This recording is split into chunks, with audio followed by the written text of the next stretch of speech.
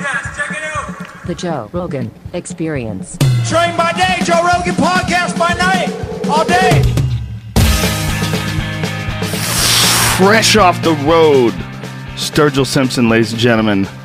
Thanks for doing this, man. I really appreciate it. Yeah, man. You kidding me? This is, yeah, I'm here. You're here. I had heard about your music from several people online. I don't remember who made me take the plunge and download your shit. Like, a bunch of people had recommended you. I had Shooter Jennings on, and along those lines, like, people said, like, hey, man, if you really dig Shooter Jennings, you got to check out Sturgill Simpson. Right. And so somewhere along the line, I downloaded, I think it was, I downloaded 2 CDs, but the Turtles All the Way Down song, that was the first song I heard. I was like, oh, shit. This guy's doing something unusual. You're doing some psychedelic country music, man. You're mixing shit up in a very bizarre way. Yeah, I don't know. I grew up listening to everything, so. But when, for whatever reason, if I go to write or sing a song, I can only do one of 2 things, and that's either sing country or bluegrass is what I primarily grew up on. So. I don't know. The first record I did was a very traditional country record in terms of thematical and lyrical elements. And I've said this before, but it's true. I reached a point where I was like, I'm very happily married. I'm sober, for the longest period, and just so drinking songs and heartache and all that wasn't something that I was particularly very excited about tackling again. Right. So just do you feel like you have to hit certain themes if you're doing country music? Because it just sort of falls into that.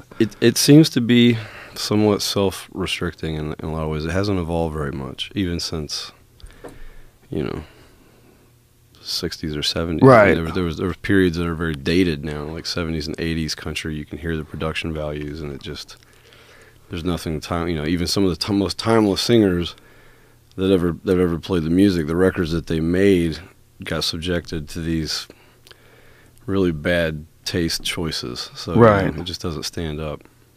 So I don't know. Dave, my producer, is a really close friend of mine, Dave Cobb, who actually did Shooter's first couple records. Shooter's a buddy. He's a good dude. Love that dude. Yeah, very, very sweet. Such a cool guy to hang out with too. Yes. Dave and I just kind of, I came to Nashville about 4 years ago, almost 5 now, I guess, and I knew more than anything what I didn't want to do. And I met with Dave. Shooter actually, I think, told him one night we were all at a Billy Joe Shaver concert. I didn't know any of those guys. And they were sitting upstairs. It was like Shooter and Jamie Johnson and some other cats and Dave. And apparently Shooter was like, hey, man, you see that guy right there? And Dave's like, he's like, it's the best fucking country singer in Nashville. So the next day, somehow my manager got an email from Dave, and we had lunch. And I was like, all right, he's from Georgia. We both loved the same records growing up. I just kind of feel like I know this dude. I can work with this guy. Right. And there was nobody in there because I paid for both albums entirely by myself, or dug a big giant hole of debt. Wow. And then how much does it cost to put out an album? The first one, I thought when I was doing it, this may very well be the only time I ever get to do this, Right. And I wanted something that I could be proud of. And something my family could be proud of for once, you know what I mean? I knew it had to be right, and I couldn't compromise in any way. And there was a certain sound we were after, so Dave, he said, well, let's just get the guys that played on those old records. I'm like, yeah, let's just do that, I didn't know how the game worked. Right.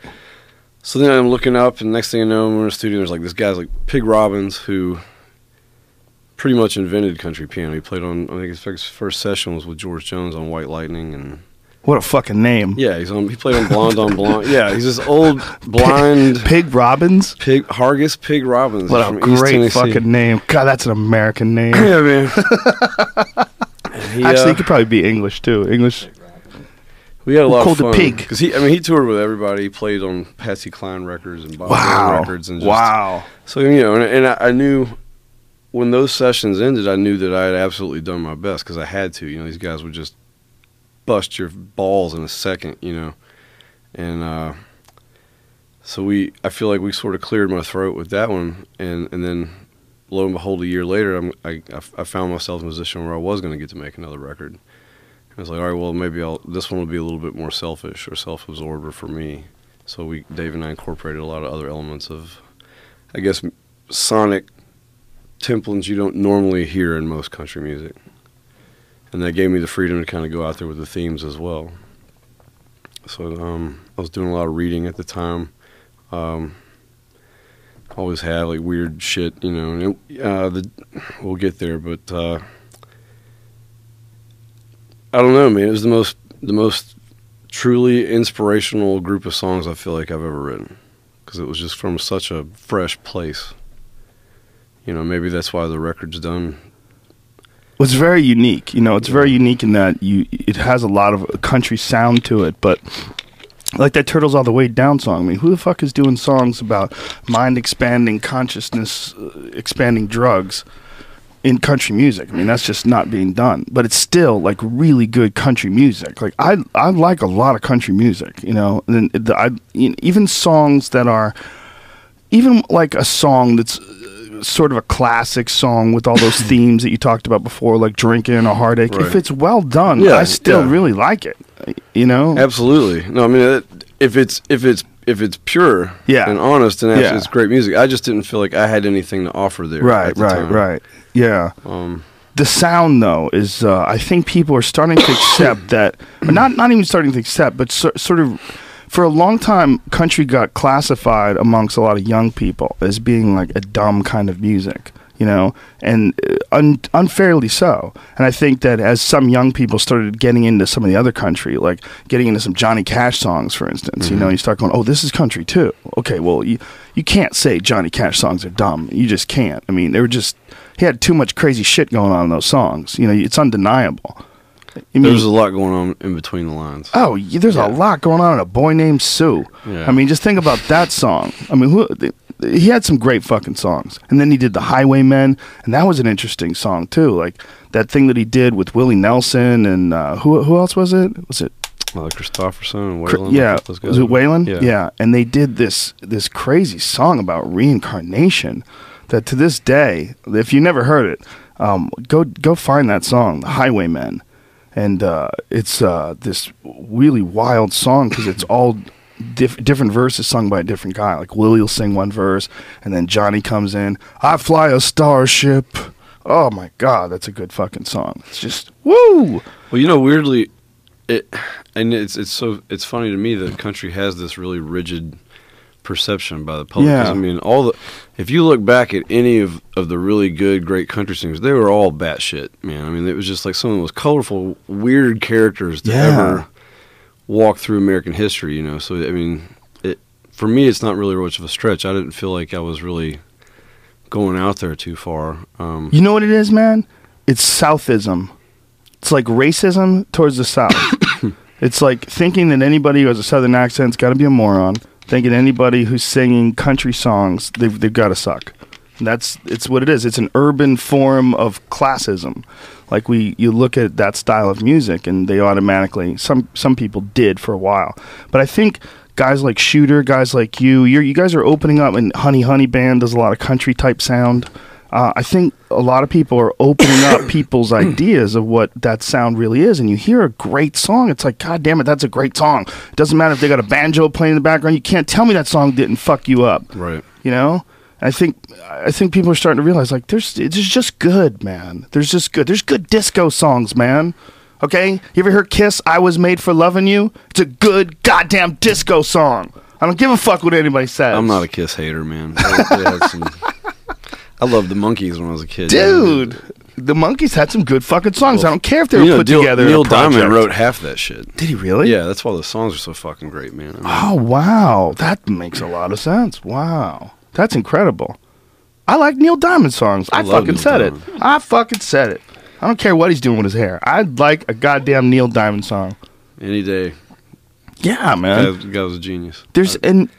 I think when you expand your horizon, sort of open up your ideas of musical appreciation, like I've tried really hard with a lot of stuff, and it just can't catch. Like every few months or so, I try with jazz. I'll throw some Coltrane on, and I'll be like, I'll be in my car, and then 5 minutes in, I fucking snap. I just can't take it anymore.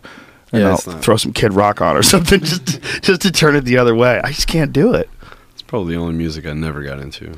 like I like hillbilly jazz, but I don't like I don't know like Charles Mingus and guys like that. Maybe I can listen, but even in brief doses because I just prefer like a melody, you know. Like, Yeah, I like a song, a good song. I think one thing that it's good for, I like jazz at a bar. Like if you're having a couple of drinks and some jazz is playing in the background, it's not like a very recognizable song. It's just interesting music. It's interesting like background music. But as far as it being my main focal point, not really. Maybe I'm wrong. Maybe I need to find the right stuff. What do you listen to? I tried a bunch of different shit. Thelonious Monk. I've tried some Coltrane. Obviously, they're great musicians. I mean, there's no denying they have skill. But it just doesn't grip me in any way. I don't know what it is. You ever heard Bitches Brew by Miles Davis? Yes. That's a pretty killer live. Pretty killer. I can get down with that. Yeah, I mean, there's some riffs that I really enjoy for a long, but I can't like sit. Like I can sit and listen to the same Leonard Skinner album maybe like 3 times in a row, But it's very hard for me to listen to the same jazz stuff over and over and over again. I don't know, whatever it is, I'm missing it. Woody Allen's got it, and I'm missing it. Yeah. There's a saying, you're gonna go play jazz until the money runs out. Yeah, I'm sure. Well, we were just in Philadelphia. I was in Philly on Friday night, and we passed by this jazz bar, and we thought, man, we should go after the show. Go fucking see some jazz. Never did it. No. We thought about it. It's one of those things I always say I should do. I've never said that. I've never found myself, let's go hear some jazz. So, how did you get into singing country music? Was that what you've always sang, or did you fuck around with other forms of music first? Oh, yeah. Well, actually, I didn't really have a choice. Both my grandfathers played, well, actually, we're in Eastern Kentucky, where I'm originally from. Everybody's really plays music, but it's what you do after work, It's really? Like, yeah, my mom's brother, like all his friends, they had this house, and there's these two twin brothers, and both of them never married, so they turned their house into a fucking practice space. And they just had this PA and lights and shit that stayed set up all the time. My uncle wow. played, and so I was a real young kid, and I'd go over there. I'd always play guitar, and yeah, I mean, before I even really knew anything about music or songwriting, I think I was learning how to play in a band, just from hanging out with those guys. Wow. And, but yeah, it was never encouraged. It's never like, you don't think, oh, I can do this for a living, if that makes sense. Right, you just do it because everybody's doing it. Right. And nobody thinks they're going to leave that situation. Or for many other reasons, yeah. Yeah. Yeah, it is what it is, but... So yeah, Dad's dad was a big bluegrass guy, played mandolin and just shoved that shit down my throat, repeatedly until I accepted it. And then my other grandfather, he was like a big Merle Haggard, Marty Robbins guy, and had an old Gibson and a very beautiful voice. He probably more than anybody, we'd watch Hee Haw and shit when I was a kid and TNN, and he'd kind of tell me which of the guys were actually playing and the ones that were just holding the guitar as a prop. Oh, wow. Or, yeah. And like Roy Clark and Jerry Reed and guys like that are huge. I knew by the time I was 5. Like, I didn't give a fuck about anything else ever. Wow. School. I could have dropped out of school in 3rd grade. It would have been the same result, That's interesting. So you're kind of groomed, at a least way. in the music sense, but not maybe in becoming a professional. Right. Yeah, without knowing it, maybe. Because I'd never really played in many bands. But yeah, I had an older cousin, Mike, too. He was like 6 or 7 years older than me, so, just older teenage neighbors with Chevy Novas and shit, listening to Guns N' Roses, when you're in 5th grade. But Mike really, I remember very vividly one weekend, we'd go up to visit, they had a farm in Ohio, and I was probably in 4th or 5th grade, and he said, I remember he knew I was really into music, I was playing guitar already, he's like, what are you listening to? I don't know. It probably was the Monkees or something. And he took me in his bedroom, and he had one of those like tower stereo systems with the glass door and the super headphones. And he set me. And CDs had just come out. This is like 87, 88, I don't know. And he just already had this fucking mountain of CDs, and he's like, here. And it was like Zeppelin box set and Cream and Hendrix and Humble Pie and Traffic and all these bands. It was like a fucking bomb just went off in my head. Wow. And that was it. I was done. My life was ruined. I very clearly remember the transition between records and CDs. I remember the very first CDs showing up at the record store because kids today probably don't even appreciate it because of the last 10 years of the internet has dominated digital downloads ever since Napster came along, and then iTunes, and everybody knows how to get shit online. And there's no record stores anymore. Obviously, there's a few. But, I mean, it used to be like a local community spot. Well, I lived in Newton, Massachusetts, and we used to go down to this place that was right across the street from a place that I worked at. I worked at this ice cream place called Newport Creamery. We made hamburgers or washed dishes and did all that shit. And across the street from Newport Creamery was the record store. All kids would go there after school. It was our own cultural, it was the only like output to like the rock and roll of the world. But you wanted, every week a new record came out. You know, so you just had to be like, And I remember when the CDs came out, everybody's like, what is this? Right. What the fuck? Look at it, it's got a rainbow in it. If you wiggle it, it makes rainbows. Well, the digital thing, I think, in a lot of ways, it's great, but I blame it almost entirely for the downward spiral of, you know, the quality of music. Yeah, I mean the '70s, man. If you got a record deal, you had to be bad the fuck ass. You know, Right. there was no slop, Right. Pro Tools and shit to go to make everybody, you know. Yeah, right. Actually, that's a quote Pig said in the studio. He's like, you know what they used before Pro Tools? And we're like, fucking pros. You know. That sounds like something a guy named Pig would say. That's awesome. Yeah, they used to have to, you know, the sound was a different sound too, right? I mean, the people that are real vinyl heads, they'll tell you. I don't recognize it. I'm not educated. Yeah, I mean, I'm kind of an audiophile, fucking Are you? super geek about it. Yeah, Yeah, I mean, I've never gotten into it. I should really get a record player. I know Marin's really into that shit. He keeps stacks of them at home. He listens to them. They meticulously clean them and put them down. You have to have the right earphones, and I guess it's got like, what is the sound that's different? Because I don't listen to vinyl. I think it's just there's a warmth to it. A warmth. Everything just sounds really settled and cohesive. Whereas in digital, I hear the separation, especially in stereo. You can just hear. It's almost like you're sitting at the mixing board, and you just like some asshole decided that guitar needed to be like a hard 2 o'clock right there. But in a vinyl, it just kind of seems more three-dimensional, like it's coming from around you, I feel like. Wow. So you can sort of hear the different tracks? Oh, yeah. You know, maybe I just don't have a fucking ear for music. Maybe that makes sense, some of my choices. You got to know what you're listening for. Is that what it is? Yeah. You weren't here when we had Russell Peters on. Russell Peters is a stand-up comic, friend of mine, very funny guy. He's also a DJ. And we were playing some songs, and he could pick out, it was a rap song, and he could pick out what the samples were from. And I was like, what? How do you hear that? Like, I didn't even hear. He's like, yeah, you can hear right here. Like, that would be ba-ba-ba from, 1984. And I was like, well, I don't know how the fuck you just did that. I trust you, but I don't know how the fuck you just did that. He's got a separate knowledge base of old music, too. Yeah. To reference from, but... Yeah, his is all old hip-hop stuff. He loves, like, old hip-hop stuff. So, the thing about the record stores that people loved was that it was like a sort of like, because we didn't have the internet, you would go there and it was like you would see like these, it was on like a big piece of paper. Like, holy shit, here's the new Bruce Springsteen album.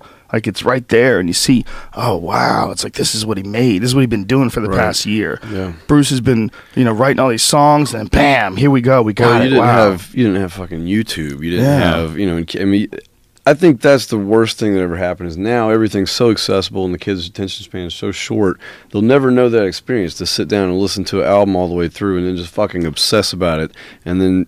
hold that physical thing, that sleeve in your hand, just like, what the fuck are these guys doing? Like, like they got a secret laboratory, and I don't think there's something I don't know about. You know? And mystery, I guess, was the most important element of rock and roll. And that's just fucking gone. Do you remember when The Wall came out? No, I wasn't. I was born in '78. I mean, I remember watching it way too young, but. I was in high school when I found out about The Wall, so it was after The Wall had come out. But I remember sitting there with my friend. We had like the headphone jack thing plugged in, so you could have two headphones, both listening to it. And how everything like ties in together, it seemed so beyond human reach. Like that these guys figured out how to do all this. That they put these amazing songs and they just sort of flow into each other like some wild ride you're on, or like Dark Side of the Moon, very similar. You know, like the song they always link, the album they always link up to, The Wizard of Oz. I mean, that album, just everything just flows together in this crazy way. It did feel like they were in a lab somewhere. Well, Marvin Gaye would do that a lot too, or Willie Nelson did a lot of concept record. They call it song cycle, where you don't ever feel like there's an actual pause anywhere in the album. It's just this one cohesive work. Wow. And that does take time and playing. We did a little bit of it on Metamodern. We kind of, Pink Floyd and some other albums were definitely referenced while we were cutting that shit towards the end. When you first decided that you were going to be a professional country music singer, did you decide slowly and gradually, or did you just fucking dive in? I didn't. I only started my career attempting to have a career about 4 years ago. Really? And I never would have done it, to be completely honest. It was really my wife's idea. She's the one that really kind of encouraged me to go for it, and because it was always something I did as a hobbyist. I would write and play, and I get a lot of grief from friends, especially in my 20s. They're like, "Why aren't you out? Man, you should be doing something." Because we'd go to shows at clubs, and they'd be like, "This is fucking cool. We'd rather be at home listening to you play," And I don't know why. I never thought. Was it like the limitations of your environment, maybe the people that you were around? Well, I moved to Nashville once in 2006. I went down because you can play in local bands, and you can if that's what you want out of it, that's great. And there's a lot of people that do that on a hobbyist level. It's what like I said, it's what you do after work. And for me, that just never felt rewarding enough. I never felt like I was giving everything I could to it. Right. And it's a very frustrating place, and I ended up putting it down a lot of times because of that. Because I felt like it was bringing me more heartache than it was. Right. So I took jobs and worked normal jobs, and I was out working a railroad job in Utah for about almost 4 years, and my wife was out there with me. I guess for whatever reason, from dealing with the stress of that, or I didn't realize at the time I wasn't fulfilling my fucking purpose, Joe Rogan. You know what I mean? Right. And, she kind of recognized that, and I started writing a lot as a result of dealing with the stress from my job and playing at home. And she just kind of told me one day, she's like, you don't suck at this, and you're gonna wake up at 40 and know you never fucking tried, and then I'm stuck with your miserable ass. So we sold everything, and literally, man, she and I and our dog in a Ford Bronco drove to Nashville. And wow, that was like 4 years ago. So. And now I was older, I was clean, I was focused, I had purpose. So the first year, you kind of got to get the lay of the land, and it's a hustle. It's a total Shark Tank. I just decided I wasn't going to have anything to do with that shit. I'm not a social guy. I don't go to bars and clubs and things like that. And so what is it like? Man, there's so many facets to it. Depending on what the industry, there's so many sides of the industry that people fall into, and I'd say the bulk majority of it is complete and total shameless opportunists. But then the musicians come, and everybody, thing about musicians, we're lazy as fuck, and nobody really wants to work. So you get all these guys, these side players, they're looking for songwriters to get gigs supporting or backing up, and they want like half the door of what you get paid for their services because they don't want to wait tables. And there's guys that are really good and earn that money. And then there's this side of it. But it just really feels like, to me, the first time I feel like everybody I met, it's like literally, hey, man, how's it going? What can you do for me? And while they're talking to you, they're looking over your shoulder to see who else they should probably be talking to. It's very Hollywood-like. It's getting more and more so. Is that just because of money, you think? Because there's money in country? Well, there's a lot of fucking money in country music. That's where really that's the only thing still selling CDs. That's why the labels are still... They still got CD players. I saw something last night. There's going to be no platinum albums this year for the first time ever. I mean, now if you have a hit record, you drop an album on a major label. If you sell 200,000 copies in a week, that's a success. 10 years ago, if you sold 200,000 copies your first week, they'd have dropped your ass. Isn't that incredible? So the whole thing's just, it really is the Wild West. When the internet and social media, it affords guys like me and a lot of other people like me doing what I'm doing the opportunity to reach people without having to go down certain avenues, I guess. And country didn't used to be like that. Like Nashville used to be like what? What was it like? It was, gatekeepers and Well, when exactly do you mean? I mean, before it became more Hollywood-esque the way it is now. Has it always had an element of show business to it? Oh, for sure. Yeah, they do tacky real well. I mean, it's kind of where it's invented, man. But I wouldn't say Hollywood. There's a certain LA element to Nashville that's kind of come on in the last 2 or 3 years more so. It's very hip. I blame that Hootie and the Blowfish guy. When he crossed over. Darius Rucker. Yeah, when Darius got in, a black guy who sings good country. Charlie Pride, God man. damn it. I know, but it's been a while. Yeah, that's true. Darius snuck right in there, and all those white people came running with him. That's what happened. That's what happened. He brought him in. It's a very interesting situation. It doesn't There's really... a fakeness to it. Yeah, it's very studied and effective. Yes, studied and affected is a perfect way to describe it. Fakeness is me falling short again. A lot of journalists I've been baited. I can't tell you how many times they want me to get like pulled into this negative conversation and just bash and talk shit on it, and I could do that, but there's so much negativity already. I don't feel like whatever this opportunity is, I don't want to use it for that. Right. Well, you know what? Quite honestly, the negative aspects of anything, whether it's show business or stand-up comedy or music, I don't think there's anything negative about talking about them. I think the positive effect of talking about them is that young people recognize that they're not crazy, that they sense something goofy about this, and then it becomes like more clearly defined what's goofy about it, and it gives them a high standard to not set a trap for themselves. Like I know in comedy, there's a thing that guys do when they first start out, which really fucks you up. You're just trying to get laughs. Like, you're saying things you don't even believe. Right. Because you're just hoping it'll work. Because you're just terrified because you're on stage. And I think similarly in music, you could just start making stuff that you think like one of those pros that writes those pop songs. Those guys, those weird dudes that just know how to like make something that clicks in, but there's like no feeling to it at all. Oh, they sit in cubicles in groups of 4 and 5 and pump that shit. I'm not kidding. That's a reality. Go to work. There's a big goddamn difference between that and like someone who's writing shit like you're writing. Someone who's like writing shit that resonates. I can tell no matter what your influences are in this life, musically or even while you're creating a song, it's all filtering through your unique individual vision. And that's entirely missing from all these like poppy things. And that's like something that people connect with. And look, there's something personal about songs that the dude wrote it, the guy singing it, like my friends in Honey Honey Band. They write all their shit. Mm-hmm. So when they're singing it and they're sitting here in the studio singing it, or you've seen them on stage, like that's their creation. It's 100%. And there's like a uniqueness to that your music has, that a lot of like music that it hits like a different frequency as opposed to like a poppy frequency.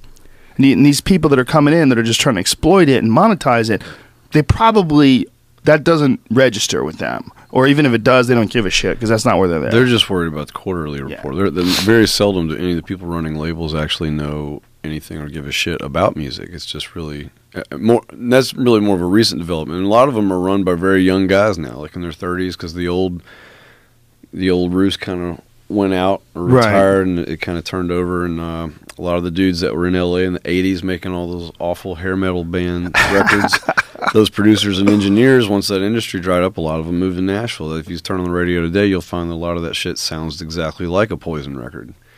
There's a reason for that. Right. Wow. That's interesting. That formulaic way of creating it. Making hits. Yeah. And I think 2 or 3 decades ago, the label still offered up the other. That you had all these great bands that were making art because they knew they were going to sell a fuck ton of copies and make their money back, so they were willing to take the risk. And now there's just really no risk takers. Wow. And I don't know if that's because of it. Maybe there's a lack of visionaries. Is it just because the money's dried up? It's just they don't. I think they're all sitting in their corner offices looking out the window wishing it would go back to 1996 and twiddling their thumbs and pray into a dying business model because they're completely dependent on radio for sales and singles, and Cumulus and Clear Channel pretty much all but completely locked that out to a very politically selected group of songs, which somebody paid probably at least $1 million just to get it in rotation. Wow. They'll pay $1 million or $2 million to make a hit. That's so crazy. That's sad. That's sad to hear. It's a business. It is a business, but it's sad to hear. It's just like flipping real estate or something. Yeah. But there's no artist development anymore. So, and luckily I didn't try to do this at 22 or 26 because now I've worked real jobs and I was able to understand the mechanical aspect of it all. And, that's not the only way to do it anymore. You can just kind of bypass around that. It's a much longer, harder road. But then again, it's not. But then because if you catch fire, right, just spreads across the internet. It's a much more rewarding road, I can tell you that. Oh, fuck yeah. It's gotta be. I can only imagine. I mean, I would imagine that being stuck singing some songs that you don't believe in and that are not really good, but everybody, is really responding to, and you have something inside you that you wished you could have got out, but now you're trapped. That's gotta suck. I would imagine. Do you remember when Garth Brooks came back as a different character? Chris Gaines, man. Yeah. Oof. Put the wig on. There was nobody there to say, hey, maybe you shouldn't do this. Like, he was surrounded by yes people. You just know. Because somebody was like, yeah, that's fuck, that'll be cool.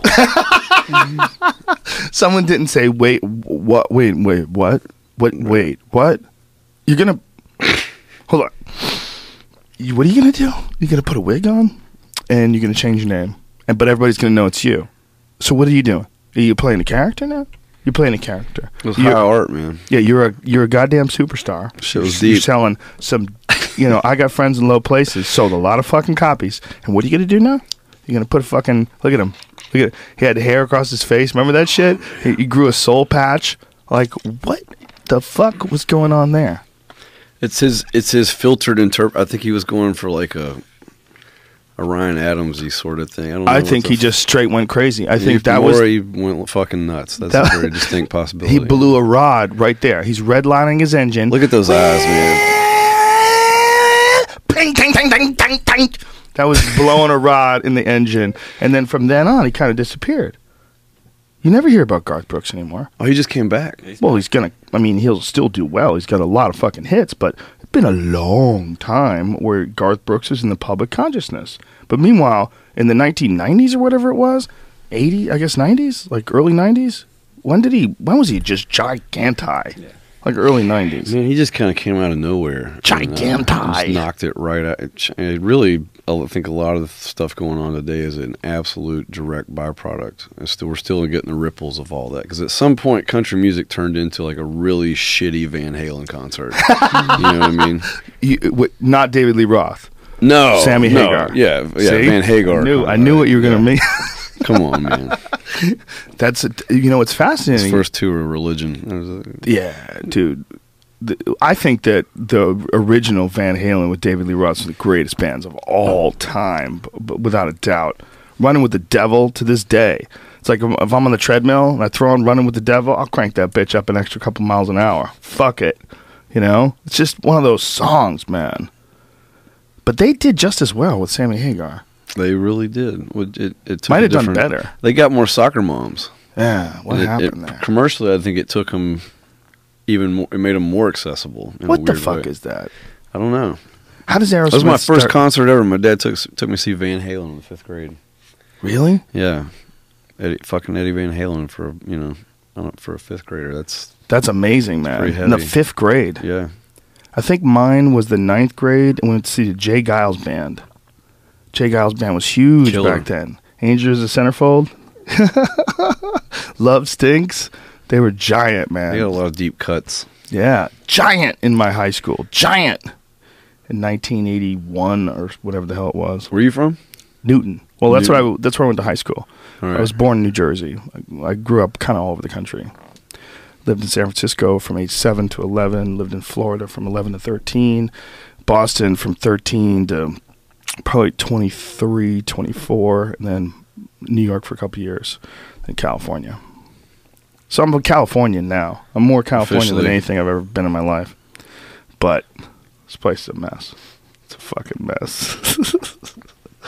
It's not the worst place, though. It's just there's too many people. If you could whittle California, if you could whittle Los Angeles down to, like, 1/10 of its size Mm-hmm. as far as like population wise. So just see, if you ever go to Seattle, I bet it was the shit. I in bet the it was 40s the and shit. the 50s, man. I mean, it was just like, it was the absolute shit.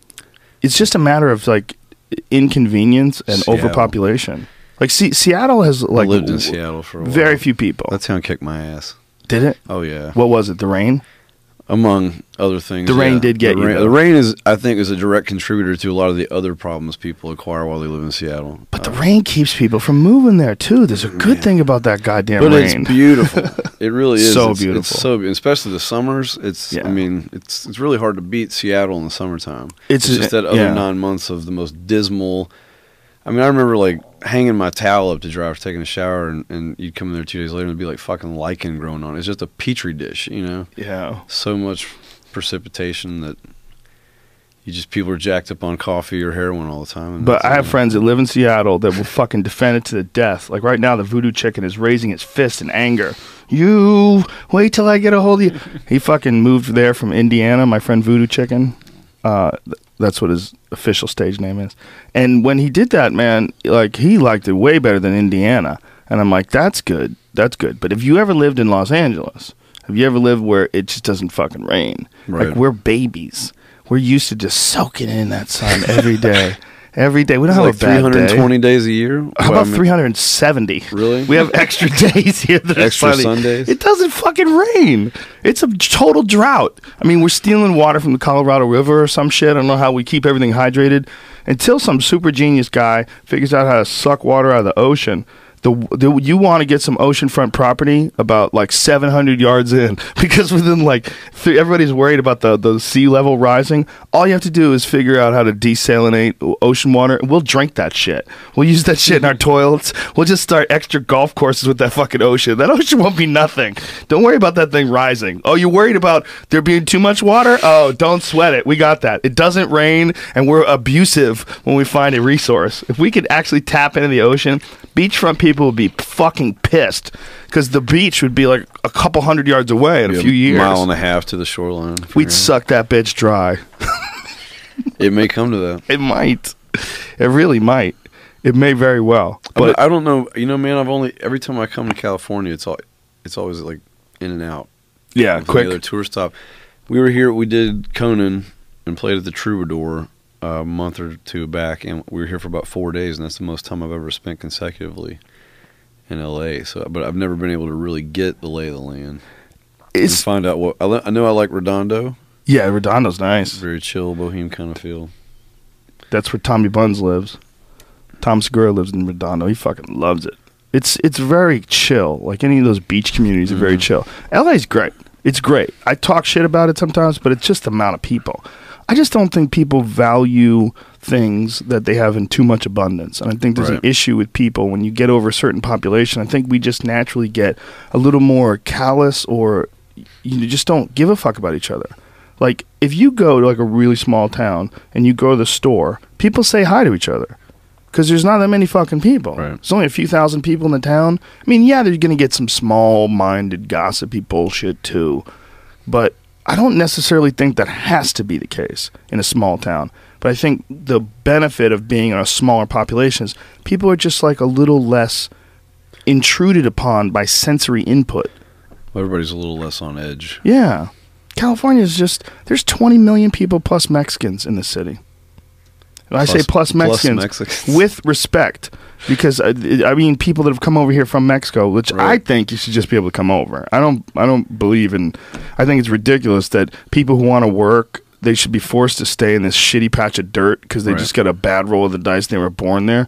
I think we're just scared. The good spots like here, we're scared it's going to balance out somehow, and they're going to come over and fuck it up. We just got to figure out a way to not have it fuck it up. Just got to figure out a way to not have crime and poverty and all the different issues that we've just completely ignored in poor communities. Not have that affect everybody's like level of happiness that's living in these big groups. But to imprison someone in a shit country because they were fucked and they were born there just seems kind of crazy and inhumane to me. Just seems weird, you know? It's pretty Eurocentric. But I think, the illegals, first of all, just, they're here. They're Americans. Yeah. We're all immigrants, you fucks. But if you counted them, I don't think they've ever really counted them. I don't know how many that is. So I say 20 million plus Mexicans, because that's what it is. It's like the greater LA area, which is a huge area, like goes all the way down and wide, and it's so spread out and sprawled. It's something around 20 million people, which is just incredible. That's just that's nutty insane. number. I lived in Tokyo for a while. Whoa. When I was younger, and what were you doing there? I was in the military. I got stationed over there. Wow. And it's like, an island roughly the size of California with the population of the United States, So, but it was weird. Something you said earlier about people being crowded.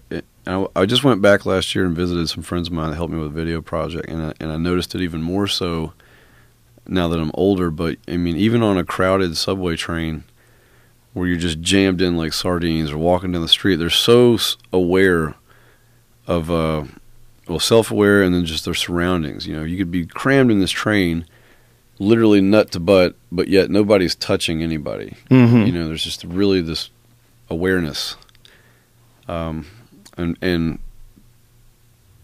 consideration and mutual respect that I think you don't really encounter in a lot of big cities here. It's just this, get the fuck out of my way. You know what I mean? Yeah, I found it incredibly polite. I went to Tokyo once. I was like, everybody's so polite here. So friendly. It's amazing. That place is 20 times the size of New York City, and you could pass out in the darkest alley with $100 bill sticking out of each ear, and nobody's gonna fuck with you. But there's a bunch of African dudes that are moving in there from Africa, like straight from Africa. These hustler guys. It's mostly Roppongi and some of the nightlife districts. Yeah. You're walking down the street and they're trying to drag you into some massage joint, and there's just a look about them like, oh, some sinister shit, man. a wolf got into the chicken coop. Well, there is a very dark underbelly side to Tokyo for sure. But it's hard for guys like you and me to really go find that. Well, I've had Ensign Inoue on the podcast several times. He's an MMA fighter who was originally from Hawaii but lives in Japan now. And he's Japanese, and he's friends with all these. I mean, he fought for Pride, which was the biggest MMA organization in the world at one point. They were in Japan. K2? No, that's K1. You're thinking of like kickboxing. That's a big event too. They had some MMA events as well, but Pride had these enormous shows where they would do like 90,000 seat arenas. I mean, it was just gigantic. And Ensign was one of their big stars over there, and he's down with the Yakuza, so he had all these crazy Yakuza stories. Like, I hung out with a couple of Yakuza guys once. They were one of them was a bookie, and the other one, I guess he was just like a, you're sitting in bars and you'll be drunk, and they all especially if they learn you're American, or if you speak English, they all want to talk to you and just figure out what you're about. And these guys, they were drunk. We just ended up kicking it for a couple of hours. Then I kind of put it together and realized what they did. Wow. And they asked me and a friend of mine that was with me if we wanted to go to another club. And this guy had like this badass baby blue '67 Corvette. Really? In Japan? They were just young guys, like flashing out. They just wanted to impress us.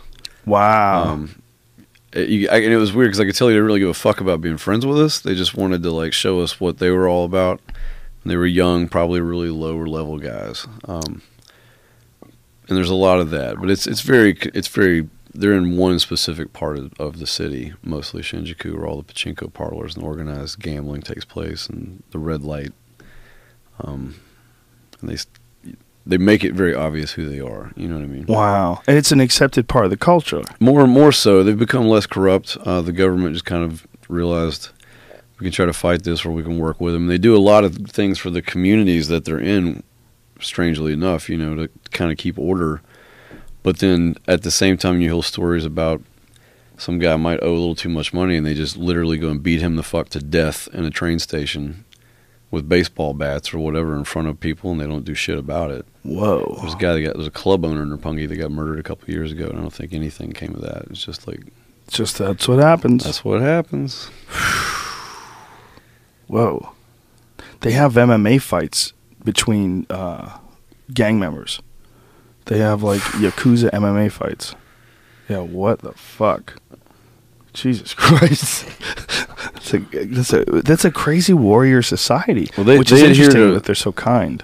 They adhere to Budo. I mean, that's their whole trip is maintaining samurai culture, and they despise all the westernization that happened post World War II, and Yeah. It's all about codes and honor and, you know, the Budo way. Yeah, Ensign Inoue, his nickname is Yamato Damashi, which is warrior spirit, and this samurai spirit, that everything has to be done with Yamato Damashi.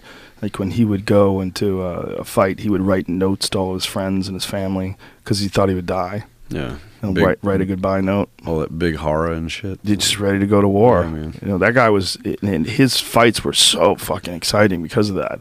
Because like he literally never worried about his own safety. He would just go in there and just try to test himself and just swing. Did you ever read any of Moriya Yushiba or the guy that founded Aikido and No.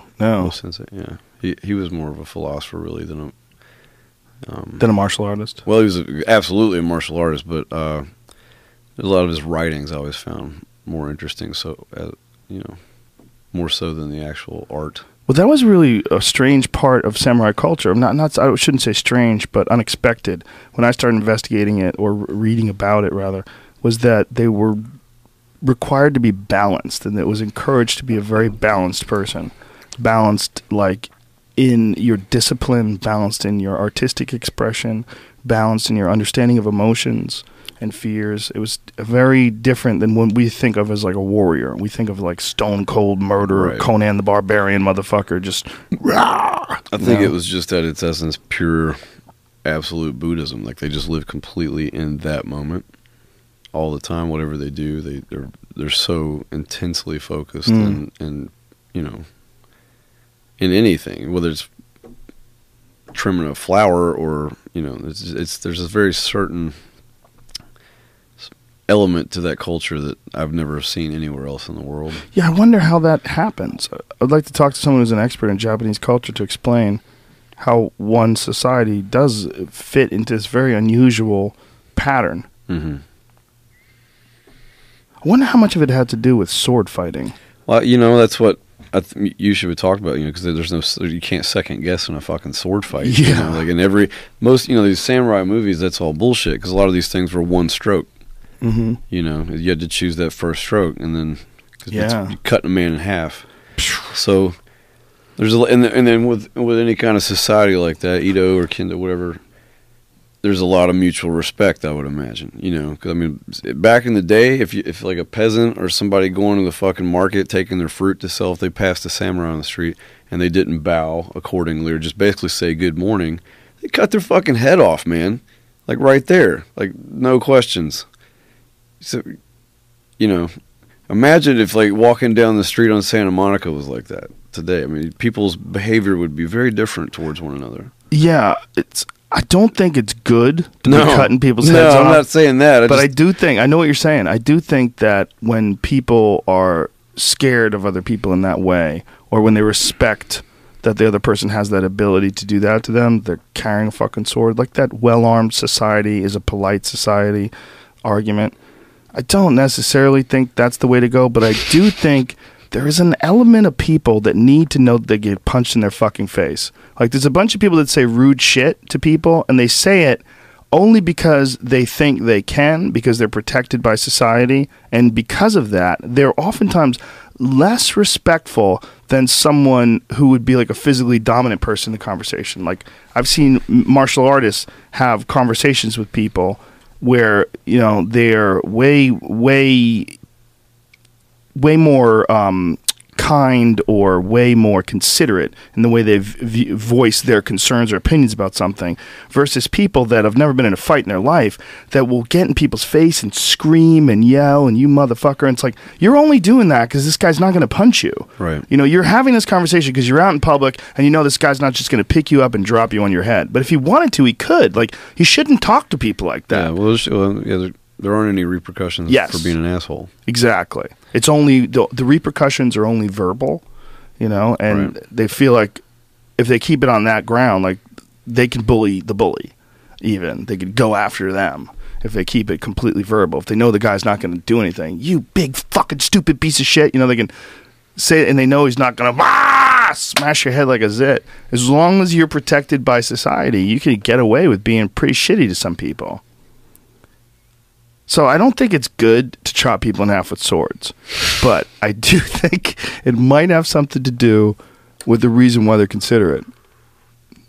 you know, it's weird how cultures develop in these unusual ways when they're just separated. Like Japan is an island. You know, they're separated from other people, so they've developed it. I mean, there's similarities to other Eastern cultures and their approach to things, but they're different.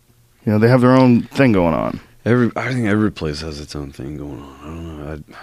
I don't know. I was in D.C., I guess, back in April, and I was trying to catch a train to go to a show. I can't remember if it was New York or Boston, and I was at the Amtrak station in D.C., and then something had happened where there was a down power line, like way up north, that had taken out a lot of routes, and they basically canceled or delayed all the trains going out of the station. And when they put the announcement up, the place fucking erupted. I mean,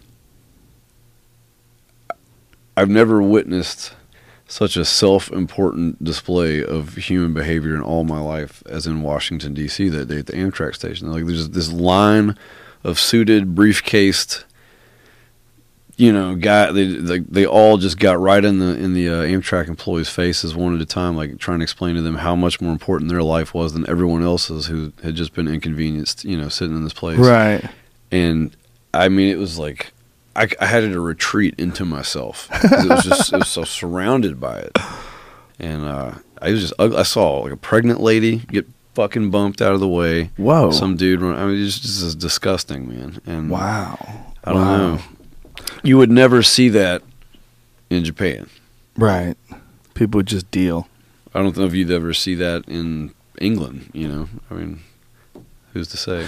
Is that just the uber successful, hyper focused shithead thing that we have that other countries just don't have? Like, they have the discipline, but they don't have this marauding focus thing that a lot of like American businessmen sort of embody. This idea, you just go get you know, this Wall Street fucking Gordon Gekko, greed is good, you know, that kind of shit. I would say, you know, Wall Street and DC, places like this tend to cultivate a bit more intense version of that. But I was just there Saturday night. I had a great fucking time. Yeah, it's a great party town. But yeah, I don't know what, man. I don't know what happened. I just couldn't believe what I was seeing. It seems like it affected a weird me. Place. It really did. It's a weird place. I mean, that's the Death Star. It's right there. I mean, all the world's wars are all like kind of sort of organized in this weird geometrical building there. You know, yeah. So this is a thing. It's there. There's the penthouse, which is just outside of there, and then there's the White House, which is this weird fucking building in a park where the commander-in-chief of the #1 conquering army the world has ever known, that's where he sleeps. And everybody passes by the castle, some sort of strange formation, a big circle you drive around. Everybody points at it. It's a weird place to be. You read like the history of the layout of the city and why it was laid out? Yeah. What is it? Do you remember it? It's got all sorts of weird... It's not Masonic, is it? Yes. Yeah. Yeah, okay. some weird Masonic implications, and it's all very specific in its geometry. This may not be true, but I think I read somewhere that part of it, like why the streets are all one way and why it's so fucking confusing to drive around DC is that in case it was ever invaded, they wanted to make it difficult for whoever was coming to get from the shore into the capital. That makes sense. That totally makes sense. Why would you like to have it like so you could do an easy drive-by and then just fucking get on the highway and go really fast? Yourself. Yeah, you want to make it like super complicated, like a Alcatraz. What is that street? Lombard Street in San Francisco. That's what they should do. Have that shit set up. It's a cool city too. Yeah. Well, it's got a lot of weird history to it. It's like if you stop and think about it. Yeah, there's a website on the sacred geometry and symbols of Washington, D.C. Oh, and it sort of explains sacred geometry, the whole thing, like what it mimics and all the different dimensions. It's freaky stuff, man. It's freaky because you know that these guys, they really were like into ancient cultures. They really were into these weird groups that they would form. I mean, that skull and bones shit, that's not fake. That's real. It's fucking weird. That's real. I mean, they really are a part of all this stuff. Were they into pine cones? I don't know if they were into pine cones. I know that was a big thing in a lot of ancient Catholic art. Right. Oh, there's giant pine cones outside the Vatican. Yeah. Yeah. Yeah, the pine cone supposedly represents the pineal gland, which is the seat of the soul in ancient Egypt, and which is where now they've actually proven that DMT is made. It's pretty speculative until real recently. At least in rodents, right? Yes. Which, I mean, it's a mammal. So Yeah. you... Rick Strassman and that group that he's involved with, the Cottonwood Research Foundation, they put it together. And just getting in a live rodent, being able to prove that this third eye in the middle of your head actually is producing the psychedelic chemicals. Pretty fucking crazy. And the people that knew that, they designed the White House. Designed all that shit. Oh, yeah. So, sort of, probably. They were probably copying people who knew it. Probably didn't even know why. They had buckets of that shit, man. Do you think they had DMT back when they were building like the White House? I mean, it was here. But was it? Do you know they didn't even find out about ayahuasca? When was it first synthesized? That's a good question. I think ayahuasca was discovered by Western civilization in the 1850s. Okay. And I think it was. I think they figured out what was in it when they were isolating the alkaloids in it, and they originally wanted to call it telepathine, the alkaloid they isolated, but then they found out that it was already isolated as the compound harmine, and that's in the plant that is connected to ayahuasca that has the MAO inhibitor. Right. So this is all like the early 1900s, late 1800s, early 1900s. How did they figure that shit? How do they know what plants to boil together in order to deactivate? And how'd they know for thousands of years? How'd they know? Yeah, how'd they figure it out? It's not an easy process. I mean, how many species of plants can there be in the Amazon? You know what I mean? How did they found the right two? Well, what's fucked up is that there's hundreds of thousands of different plants.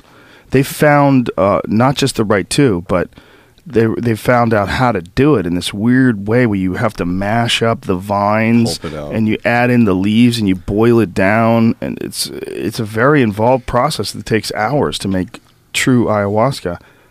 But nobody knows how they did it. They say that the plants told them how to do it, which is just as good an explanation as anything. I'll accept that. If you're high on mushrooms, plants will tell you some shit. I've had conversations with traffic signals, you know what I mean? Yeah. Imagine if everything really was alive. We just couldn't tune into it, you know? I mean, if your table really was alive, and your table really had consciousness, it just sits there. Its consciousness is very different than ours. It's not important for it to move. It just is where it is. If you chop it up, it doesn't freak it out, but it has some sort of a feel to it. That's interesting. I mean, obviously it's not provable. No, but that Rupert Sheldrake guy who was on before, Rupert, who was on a couple weeks ago, he thinks that everything has a memory. He thinks that objects contain a memory, and that's why like people don't want to live in a house where someone's been killed. Like you walk in, you have a weird feeling.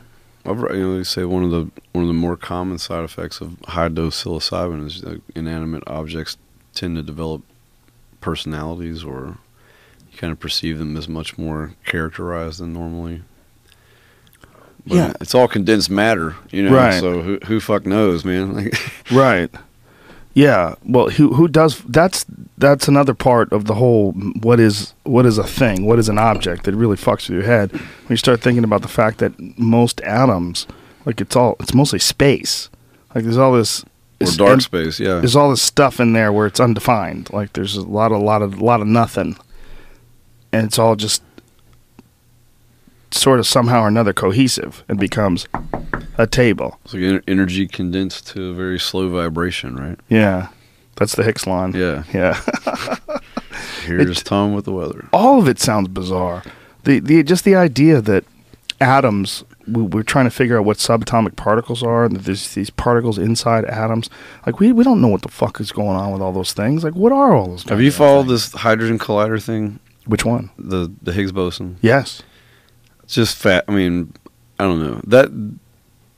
That's the kind of stuff I was tripping out on when the record got written. I mean, just like, you know, I don't know. I don't pretend to understand it. I'm definitely a hobbyist, but I'm fascinated by, like, string theory and, you know, the concept of independent, freestanding, dimensional realms of energy that all kind of hold one another together. Oh, I'm fascinated that someone's mind is so not just so tuned in to how the nature of the universe works, but so tuned in that they've taken this theoretical particle and made it the subject of this gigantic science project that involves hundreds of different fucking countries. Like, I think it's like 100 different countries, over 10,000 different scientists, something like that. The photo gallery of the actual facility It's is insane. one of the most insane things I've ever seen. Like, the amount of time and years it took them to build this thing is just... It's incredible. I don't even want to know what the price tag looked like. It's billions of dollars, and it's all to collide particles so that they can Find the produce God particle, this the Higgs boson particle. It's amazing. Point of origin. Well, they also found that quark gluon plasma, I think it is, which is like supposedly the heaviest matter that they've ever discovered. Let me pull that up. It's some insane amount of weight these things have. That's something that was figured out. Yeah, quark gluon plasma weight. It's just insanely dense, the densest matter created ever. That they figured this out, that it is actually a real thing when they were doing some of the experiments. The exotic material is more than 100,000 times hotter than the inside of the sun and is denser than a neutron star. Wrap your fucking head around that. It acts like a perfect liquid. Can we see it? I think they can, but very brief. It's like you're seeing it almost in a calculation. Dark. Yeah, matter or- by triggering hundreds of... I think it's so heavy that if you had a piece of it, like that you could look at like a marble, it would probably sink through to the center of the universe. I mean, just go right through your fucking... Right through the... I mean, I don't know. Alien spit. It would probably go to the center of the planet and just hang out there. Yeah, alien spit. Burn through the fucking core. Yeah. That's insane. Yeah, it's supposed to be unbelievably heavy. Like, more... Like, I could give you the numbers if I could find it, but I think it's one of those things where you can't even imagine. It doesn't make any sense. And that's something that they figured out is actually real. I mean, if they're looking for the point of origin, right? Like they're looking for the God particle or whatever caused the Big Bang, or there's this Jesuit priest, Pierre Taylor de Chardin. He wrote a lot of really weird, controversial things, but I think he actually got blackballed by the Vatican in the early 20th century. But you ever read this book, The Phenomenon of Man, where he talks about the omega point?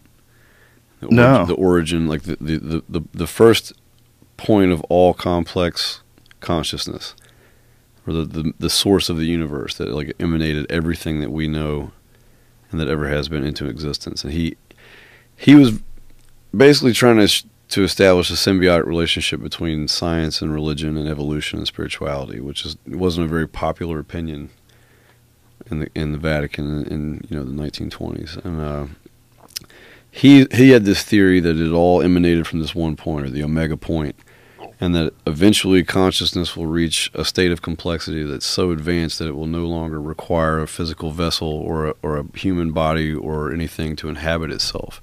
And then it will keep evolving until it returns back to the highest state of complexity, which can only be the same place it came from, because whatever started it had to be the source of this true divine whatever. Whoa. So once it goes back, but basically, the reality as we perceive it, and this is according with a lot of modern quantum physics, it's just this manifestation that we sort of project out to convince ourselves that we're not actually consciousness experiencing itself.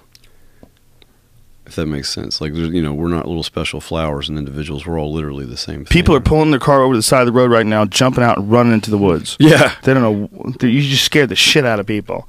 It's all going to... Well, if the universe is 14 point whatever billion years old, like they say... It's not my idea. No, it's a great idea. Yeah. What I'm saying is, why wouldn't it be... who knows what? It might be fucking 100 billion times older than that. Like, it might not have any age. It might just be a constant cycle of that happening, down to a compressed tiny spot smaller than the head of a pin, the entire universe, and then boom, Big Bang over and over and over again. It might just happen. It might just compress.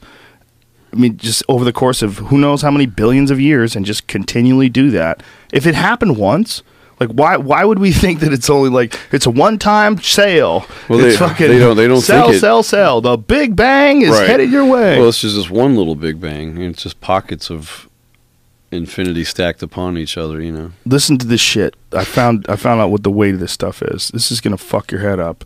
1 cubic centimeter of this quark gluon plasma weighs 40 billion tons. What? It's pretty dense. What the fuck? How much is that? What is 40 billion tons? Times 2,000. Fuck. I don't know. Well, it's times a ton is 2,000 pounds, 40 right? billion times 2,000, so. What is that? I mean, what does 80 a trillion? skyscraper weigh 40 billion tons? I mean, Does it? What the fuck weighs 40 billion tons? I don't know what. I don't even think. Do you think a skyscraper weighs 40 billion tons? That's insane, and that's a cubic centimeter. So if you like threw that at somebody, they're not catching it. You'd be wrecking house, man. It would just go right through your hand, boom, right through the center of the earth. A fucking They'll figure out a cubic way centimeter. to weaponize it if they found it. And a centimeter is tiny. We don't use those little bitchy ass little units of measurement in my America, but that's a little tiny fucking thing. It's about that big, right? It's tiny. Cubic centimeter, 40 billion tons. If there was a Big Bang, why wouldn't we think that there could be an infinite number of Big Bangs? An infinite number of expansions and contractions, and maybe what we are currently, and we like to think of as the highest state of life available. What we are is just, this is what exists when you have this state of the universe. Mm-hmm. And there's a type of consciousness that exists when the universe becomes no longer physical. And that might be what you're experiencing when you smoke DMT. You might be experiencing these other forms of reality that are there. You just don't tune into them while you're in this state. Well, and that you can access them through these chemical doorways while you're sleeping, while you're meditating, when you reach these different tunes of mind that people have been exercising and having these disciplined practices to try to reach these frequencies. They've been doing it forever. Mm-hmm. They're not doing it because they were, well, I know I'm starving to death, but I want to try to figure out a way to reach some shit that's not even real. Yeah. No, they were doing it because they had had success in it in some way or another. Just changing the channel, really. Mm-hmm. Yeah. Possibly. Possibly. I've never weirdly, my experience is very limited with, I've only encountered it twice, and I've never had, I guess, what you call a breakthrough. What have you had when you've done it? It was like, well, the first time I didn't know what I was doing, and the bubbling, it was just weird, everything, just some weird associations that kind of freaked me out, and I was like there's no way this is going to be healthy. But then the second time I got like this extreme, I don't know how to describe it other than say it was an intense downward shift in gravity, what felt like gravity. Or, that crest at the top of the first hill on a roller coaster where everything just kind of, Mm-hmm. I felt like something was like pushing me down. And then I'd read so much and researched so much. Most of my understanding came from reading and how that tied together with other experiences that I've had, or how that related to things that I've always been fascinated with, or subscribed to, maybe on a personal notion. But it felt like something putting you almost in a trance, But I was still very much aware. I don't think I got a very strong dose. Were you taking regular DMT or 5-MeO DMT? The NN. NN. Yeah. And so you didn't have any visuals? Oh, I did. No, I had some visuals, but I wouldn't say that it was. It was probably as intense as the strongest psilocybin trip I've ever had. But I was still very much. I never lost cognitive thought. I was aware. I was in my body. I could open my eyes. I knew I was in the room. Right. I saw almost like these Easter Island head sort of things, sort of just kind of coming out of the void with chasers, and it felt like something. And it was like the cusp of something, and it was kind of over. And the room definitely looked. There was a weird energy, like everything had this crystalline sort of melty effect. But I mean, it wasn't overwhelming. Certainly not anything like what they've described, like some of the research volunteers talked about. And the volunteers are doing it slightly differently because they were intravenous. The intravenous is supposed to be a motherfucker. Actually, I got to visit with Dr. Strassman about 5 days ago. Yeah? So he answered a lot of questions and went more into detail. But yeah, they were like some massive doses, man. Yeah. and four in a row. It'd be 80 to 120 milligram doses all in one morning, back to back, and Yeah. They're hitting hard. just Yeah, there's no resisting it at that No. point. yeah. I My knowledge is from a purely amateur academia, Mm. so and incorporating that into certain other things with, like, how it may or may not resemble elements of Tibetan Buddhism and what people describe like the bardos and independent realms of energy, and where your soul is faced with these entities that test you in ways, and how you react to those determine how you might transmigrate Right. or reincarnate into another life. And I didn't even know about it until a year ago, man. I was visiting a buddy of mine that was in town, and it was just really strange because I've listened to your podcast off and on for a while, and I used to listen to a lot of Terrence lectures, and for whatever reason, I never heard about it. Or maybe it passed in front of me when I was younger, and I didn't know what it was, and just said no, because I related it to like a PCP or something. Right. Get that shit away. And but yeah, I was sitting at a friend of mine's house, and his father, I can't remember if his father had already passed, or if he was just, he'd gotten very ill with terminal cancer, and he was pretty distraught about it. And we were just hanging out, and he was kind of telling me everything he'd been dealing with, and I didn't know what to really say or to comfort him, because he's obviously, you find out your dad's dying, Right. fucks you up. Oh, yeah. And I just was like, well, man, some people think that there's no such thing as death, and you live to die, and we die so we can really live. And like the Buddhists think that there's this other realm you go to that's just the most pure bliss, and like this ocean of love, and you feel that joy and euphoria, and either go on to nirvana or you go back into another life, depending on how you live this one. And he's like, man, that sounds a lot like DMT. I was like, what the fuck is DMT? And he's like, really, man? Come on, Sturgill, you of all people. I was like, I didn't have a clue. And he played an excerpt right there on the porch from one of your podcasts where you kind of gone on this rant about it. I'm like, all right, I need to dig in here because I'm seeing a lot of similarities and symbiotic touchstones. And I went home and, man, I probably spent the next 3 months just reading everything I could find, and like scouring forums, and then going back and reading metaphysical publications and a lot of theology, and bouncing this shit around. And then I found out my wife was going to have a child, and it just was like my last great existentialistic dilemma, you know what I mean? So I was like, I'm going to write a record about all this shit.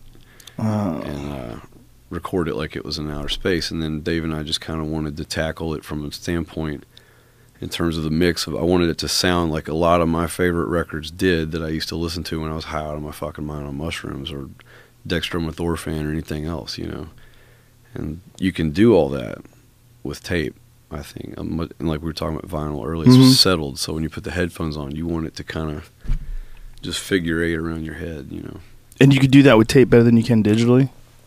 It's, a lot of people will say no, but I think the end result is a much better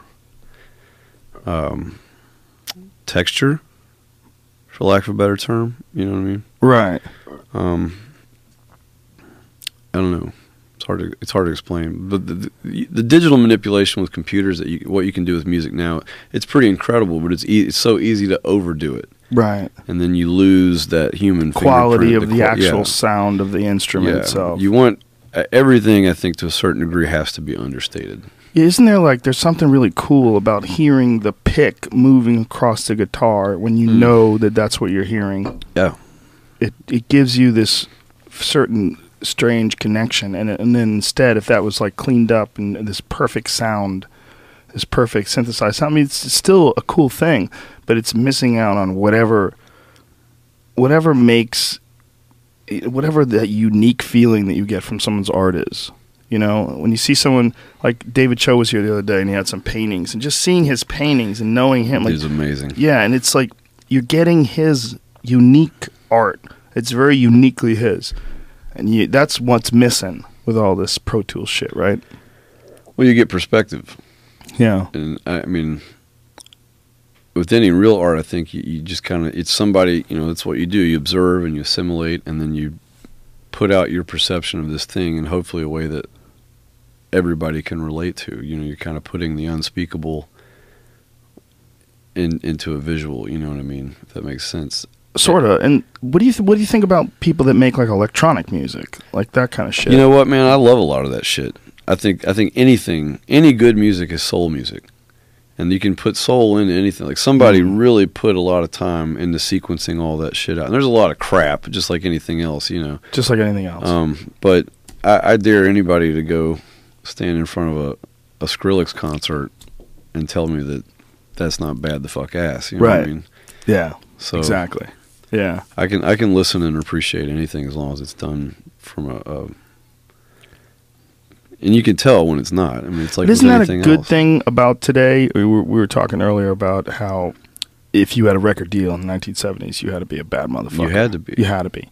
But isn't it better that it's more accessible today, where you'll get more quantity and you'll get a lot of shitheads, but you're also, the quality will slip through too?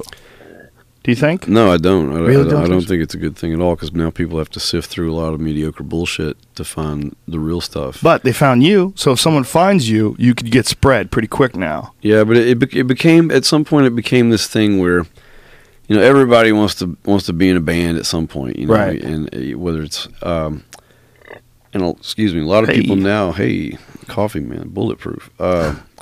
It feels to me like there's an element of it where a lot of people think that playing music for a living is a right. It's just something you can decide to go do. Right. You know what I mean? And like, oh, I'm going to put a Kickstarter campaign up because we need a new van to tour in. So give me some money so I can go tour and play music. Fuck you, man. Right. You know, get out there and earn it. Right. Because even though, I mean, I got a wife that I love and a 4-month-old son that I've seen exactly like 12 days of his life. And I spend all the time in a van with 3 or 4 stinky other dudes going out and playing to a bunch of drunk strangers. And it's still the greatest fucking job on the planet, you know? And if it never went anywhere beyond where it is right now for me, I feel like I've just basically clawed my way to the beginning, as it were. And if we're playing clubs to 300 or 500 people, I mean, I can make a living at some point doing that. And I'm not compromising in any way. I don't have to wake up and like report to anybody. I'm not sitting in fucking meetings for a week about what my haircut should look like, you know. And I just feel like there's a lot of people like you used to see back in club dates, and you can tell like the blatant, blinding narcissism that permeates this industry, where people literally almost come to fucking fist fights over who's going to play what set spot at this rinky-dink club that nobody gives a shit about, just because they think there's going to be somebody there that's going to recognize my genius and that's going to change everything. And I think you get a lot of entitlement because of that. And that's, to me, probably the worst aspect of working in the music business is entitled musicians. Yeah, well, everybody comes at it from a different place, and everybody, I'm talking about sort of all aspects of show business, and everybody handles their own needs in a different way. Like some people go in less needy, some people are just completely obsessed with the idea of success, and it's just like permeates every cell of their body. That's the end goal, as opposed to the actual art. Yeah. You can hear that shit really pretty easy. But that's why people go crazy when that shit slips through, though, right? When that stuff works. Well, it's always worked. I mean, it's not a new concept. Pop music's been around since the very first days of the music business. That's what it was all about. But there's good pop music too, right? Absolutely. Yeah. That's what's weird about it, right? It's all just a good song's a good song. Yeah. I mean, I don't know. You can go crazy thinking about it, so I try not to. So is it necessary that you live in Nashville? No, it's not at all. Not at all. I thought it would be, and in the beginning it was, because you have to be playing in those clubs, which are some of the most thankless clubs in the entire nation. Like, you can't make money playing in Nashville. It's just kind of, it's where you go to find people that can help you. Really? And I've been very fortunate in that regard, where I was found sort of by maybe the handful of actually trustworthy folks in town. I mean, my manager never took $1 from me for the first 3 years. He was just kind of like a friend that gave me solid advice and told me what not to do, because he'd watched guys like me get chewed up and spit out for 20 years, you know. Right. He was almost retired, basically, and he just said, I'll help you, and if it turns into a gig, I want the gig. He was like, all right, man, you got a deal. And just kind of like put this wall up between a lot of that shit that happens to a lot of people, and they, you know, get taken advantage of, and you end up bitter as a result, and your creativity suffers. Right. So I just decided, well, if I just don't have anything to do with any of that, then that can't ever happen. So now 4 years later, I have a great booking agent, I have a manager, and these people that kind of help facilitate us getting out and playing shows on the road. And I could start a tour from anywhere. So my wife and I talked about that, and I was like, why do we even still live here? Because we don't go out, Yeah. It's like the Hollywood thing too, right? There's a lot of people that are comics and are on the road all the time. They still live here. But you can practice here. Do you need a place to practice? Or you could practice in a studio, right? What do you mean? Like rehearsals? Yeah, but you don't. We never rehearse. You never rehearse. Yeah. We got a very small, compact band. We've been doing this. In the beginning, we rehearsed every day for like 6 months to get the chemistry there. But now the shows are basically, every show is different. It's very dynamic, and we like to keep it lean because of that. It's the freedom. You can kind of just go here or there. Right. And everything's just sort of an extension of my acoustic guitar. So you kind of we never write set lists. Really? Yeah, just kind of feel the audience, feel the room, and try to just maintain focus on dynamics. So when you create new songs, do you write them together? Do you write them yourself and then bring it to them? And I always write them myself. And typically, I don't like to play songs I haven't recorded. So I get in the studio and formulate it, and then get it down and committed, and then they kind of tend to come to life all on their own over the course of a year and a half. You end up at the end of a tour, that song sounds nothing like the one you put down on tape. Why is that? You get bored, so you push things and go in different places and try. You try to just keep it exciting and take risks, and it makes you a better musician. Obviously 8 months later from the time you recorded that song, if you've been playing every night for 2 hours, if you haven't become a better musician by that time, then you're doing this for the wrong reasons. So now when you go in to make your next record, ideally, you've trained harder. Right. So you will change like the rhythm. Will you add lines to songs? Only when I forget the other ones. Does that happen? All the time. Yeah, man. All the time. But nobody can really understand what the hell I'm saying anyway, so I can just fake my way, slur through it, and they're none the wiser. Would you ever consider doing like a residency somewhere, like a Vegas type thing, where people always came to you? Or do you think that you always have to tour? That's the kind of thing you do when your career's over. Is that what it is? Just getting started, I think. I know, but I always wondered, like, man, we were talking when you got here. You were beat because of traveling, and I'm beat because of traveling. I was only traveling for 2 days, just the flying back and forth from Philly to DC, LA to Philly, Philly to DC, DC to LA, and do that in 2 days, and you're just like, ugh. If you could just stay put, if they could all come to you. Is that possible?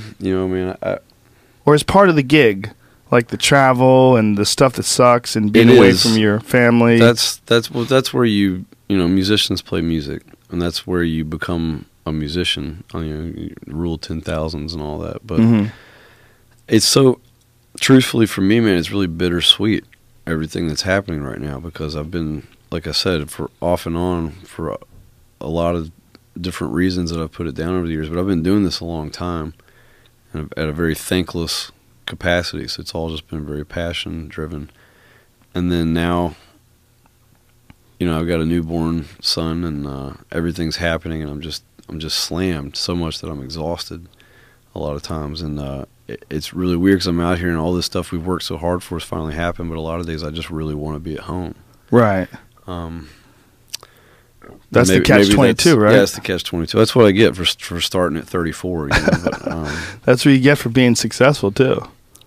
Now you're busy. If you weren't, you'd wish you were busy. I wish I was I'd be sitting on the couch wishing I had a gig. Yeah. It's damned if you do, damned if you don't. You're way better off with this damned. Yes. The damned if you do is way better than damned if you don't. I just miss my family a lot. Of course. Can you take them on the road with you? Ideally, that's the goal. Right. But, certain other things. I got to take care of the band. I got to take care of the crew. There's a lot of.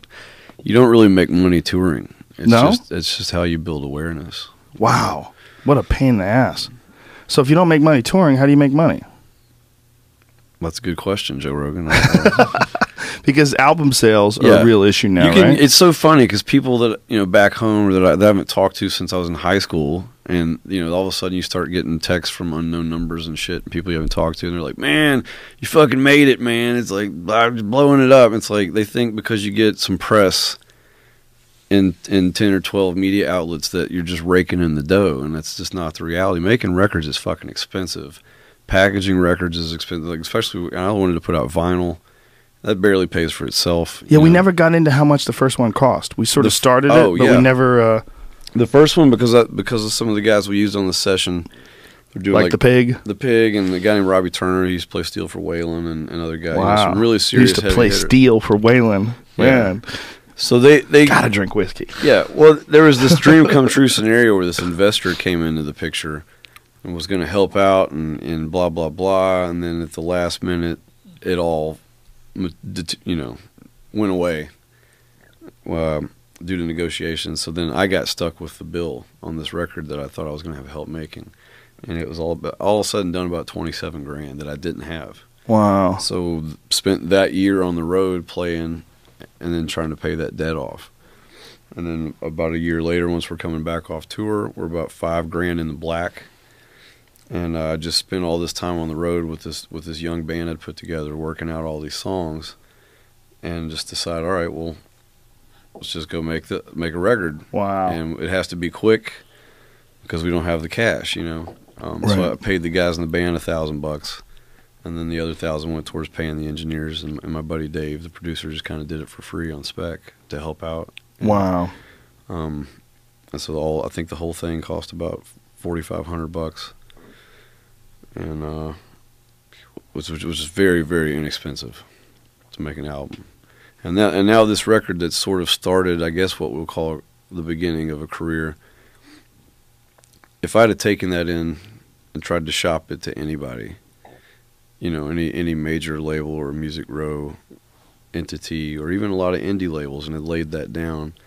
One, it's a country record. And two, I'm talking about reptile aliens and fucking turtles and shit, man. You know exactly as well as I do how that would have gone. Yeah. What's the turtle thing? That's a jocular expression. I got it from a Stephen Hawking book. It's like an old comedic reference to the infinite regress problem in cosmology, which basically all the shit we were talking about earlier. And there's a story, I guess there was some professor at Oxford or somewhere giving a speech and explaining how the universe works and everything else, and some little lady stood up and said, that's really clever, I know you think you're smart, but you're wrong. And he's like, oh yeah, well what's the truth? And she's like, well, the Earth sits on the back of this giant cosmic turtle and he carries it through space. And he said, well, what's carrying the turtle? And she's like, oh, that's very clever, but it's another turtle. And he's like, well, what's under that? She's like, you're wasting your time. It's turtles all the way down.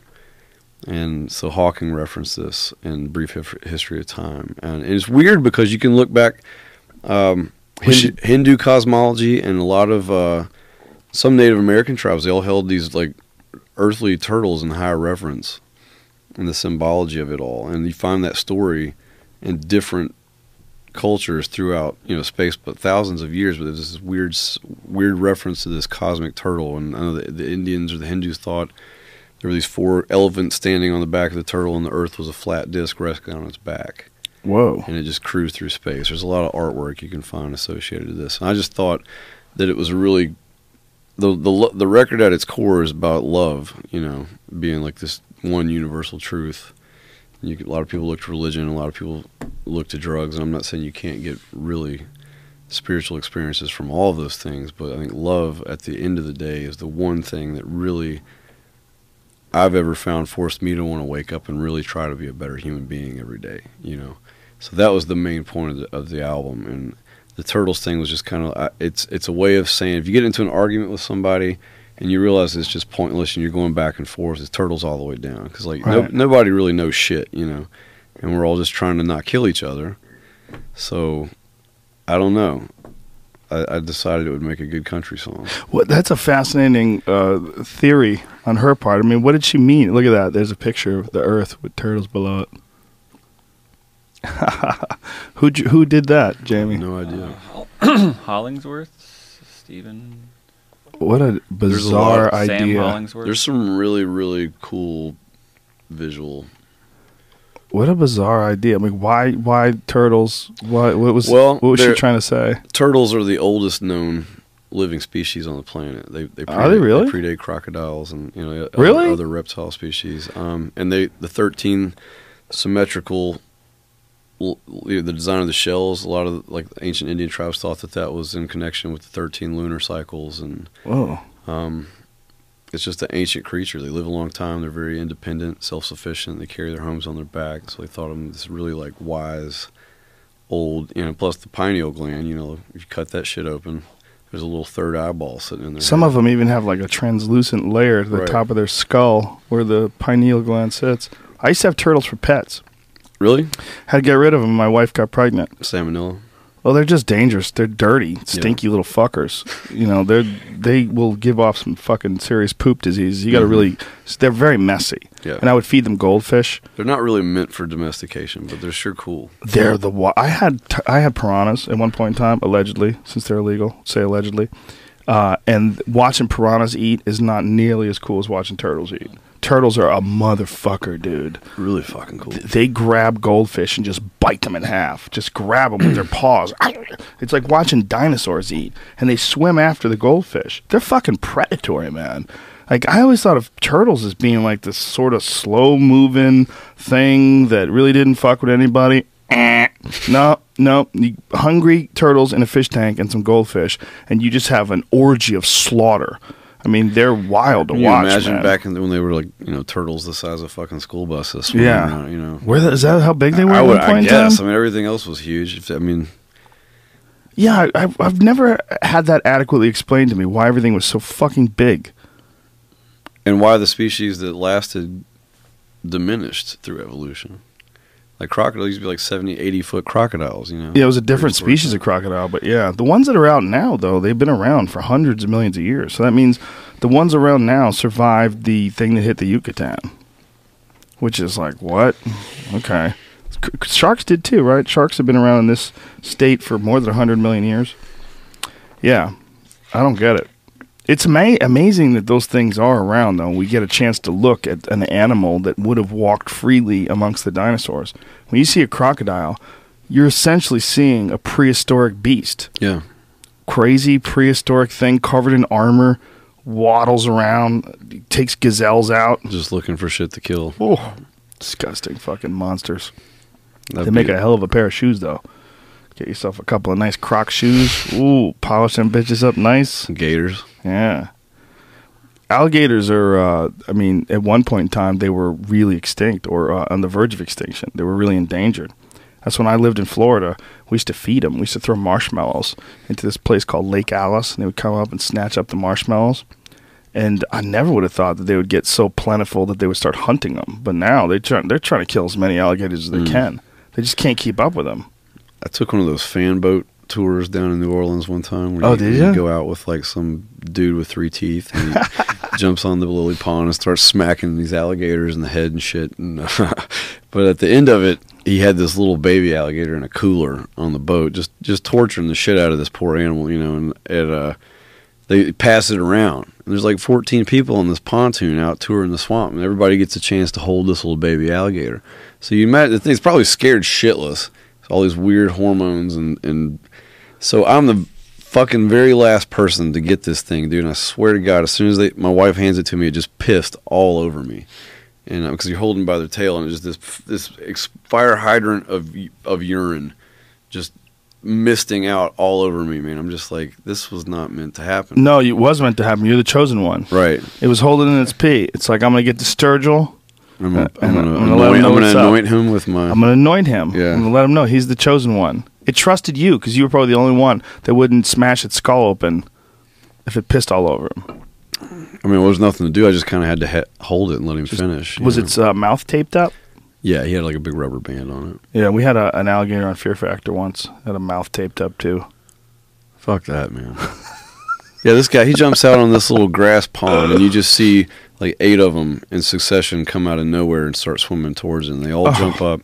He understands the behaviorism and the sight line, but this guy had this massive scar on his bald head and literally 3 teeth in his head. And he's like, "Nabba-dib-dump-dip," you know. And then I'm like, I'm gonna watch this guy die. Well, how'd they get the scar? Did an alligator bite I him? don't know. How'd you not ask? I wanted to engage as little as possible. To be honest, I would have had to ask. I think. Yeah, I would have had to ask. Guy fucks with alligators and he's got an alligator-sized bite on his head. well, he might. I was afraid he might have been like a veteran. It almost had like okay. It was like a giant scar that went from the back of his neck over his skull. Oh, so I didn't want to. right. Where'd you get the scar, man? Yeah, how'd that happen? Lost all my friends. Yeah. So We'll go on a boat ride. yeah. I only have shaky memories of it, but every night in the middle of the night I hear the guns. I hear the explosions. That's fucked up. Yeah. You ever watch that show Swamp People where they make a living just killing alligators? I know what you're talking about. They have hundreds of alligator tags. They'll get like 100 tags, and they can kill 100 alligators in a season. That's how many fucking alligators there are. They're just selling the skins? What are they doing for Yeah, it? yeah, they sell the skins. And the meat, too. The meat is delicious, apparently. It's the highest amount of protein. It's got more protein per ounce of alligator meat than I think like any animal. I've tried it a couple times. It's really chewy.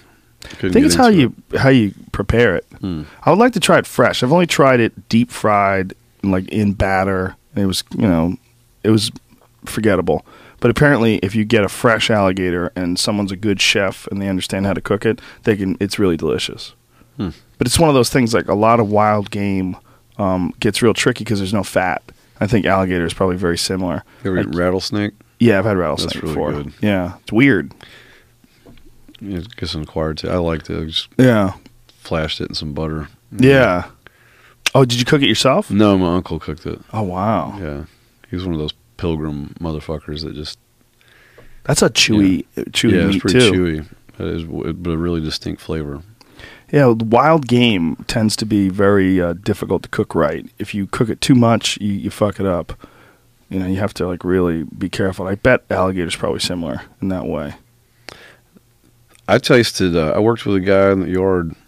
Corey's a big hunter, and he would bow hunting, and he moved up to Wyoming because he could get like 4 or 6 more tags a year than he could in Utah, and he'd drive that hour and a half every day, even like through the winter blizzards to come to this job just so the kid was just eat up with it, man. But he apparently he set, I think, the longest distance shot in Wyoming at 23, and then he'd hunt moose and elk and everything else with a bow. But he'd bring in these venison, like filet cutlet medallions of elk meat, and we had a grill down at the Switch Shack, and he cooked that shit. It was the best fucking thing I've ever tasted in my life. It's hard to go back to eating ground beef after tasting that, Yeah, elk is so good for you, man. Yeah. You just taste it in the meat that it's good for you. Like, whoa. Apparently moose is like that, too. I never ate moose before. But it's supposed to be unbelievably good. Like, you eat it and you just go, my God.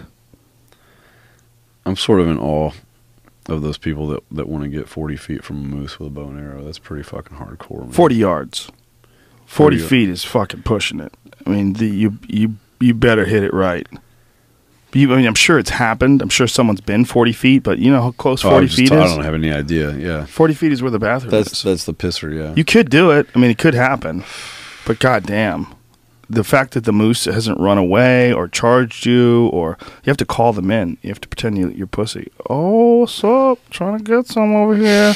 And then he comes, woof, woof, comes waddling through all 1,500 pounds of them. Sounds like a bull. Oh, it's a giant animal. They're huge. I've seen them in and they're they're real mean life. as shit, right? I mean, like they're. I wouldn't say they're mean. They're defensive and aggressive. Like a mother and her calf. You don't ever want to run into that. I was with a mother and her calf on an island. We took a boat out to an island. Me and Ari and this guy Matt, who's a guide up in Alaska, took us salmon fishing at Valley River Charters. We pulled up onto this island, and there was a mama moose there with her calf, and we were no more than 30 yards away from her. It was real touch and go. Like, I was looking at this moose, and she was looking at us like, oh, for real? Like, you motherfuckers are just going to pull up onto this island? I'm on the island with my baby. It wasn't a big island either. But his dad owns the island, and he has, like, a resort, like a camp set up, like, for fishermen and hunters on this island. And so he has, like, these cabins and shit there and generators and stuff, and the moose is just hanging out there, just keeping a good eye on us. But it's such a big fucking animal. It's a horse, a horse-sized animal. and they're just thinking about, should I stomp this motherfucker? They just want to make sure you don't make any weird movements. Nothing crazy, nothing predatory. But we saw several moose while we were there. They're enormous. Big animals. It's intense, man. There was this island out in Utah, like state park, Antelope Island. It was a buffalo reserve. But there were all these hiking trails and shit. You could go out there with these buffaloes. Would and sometimes could be roaming freely.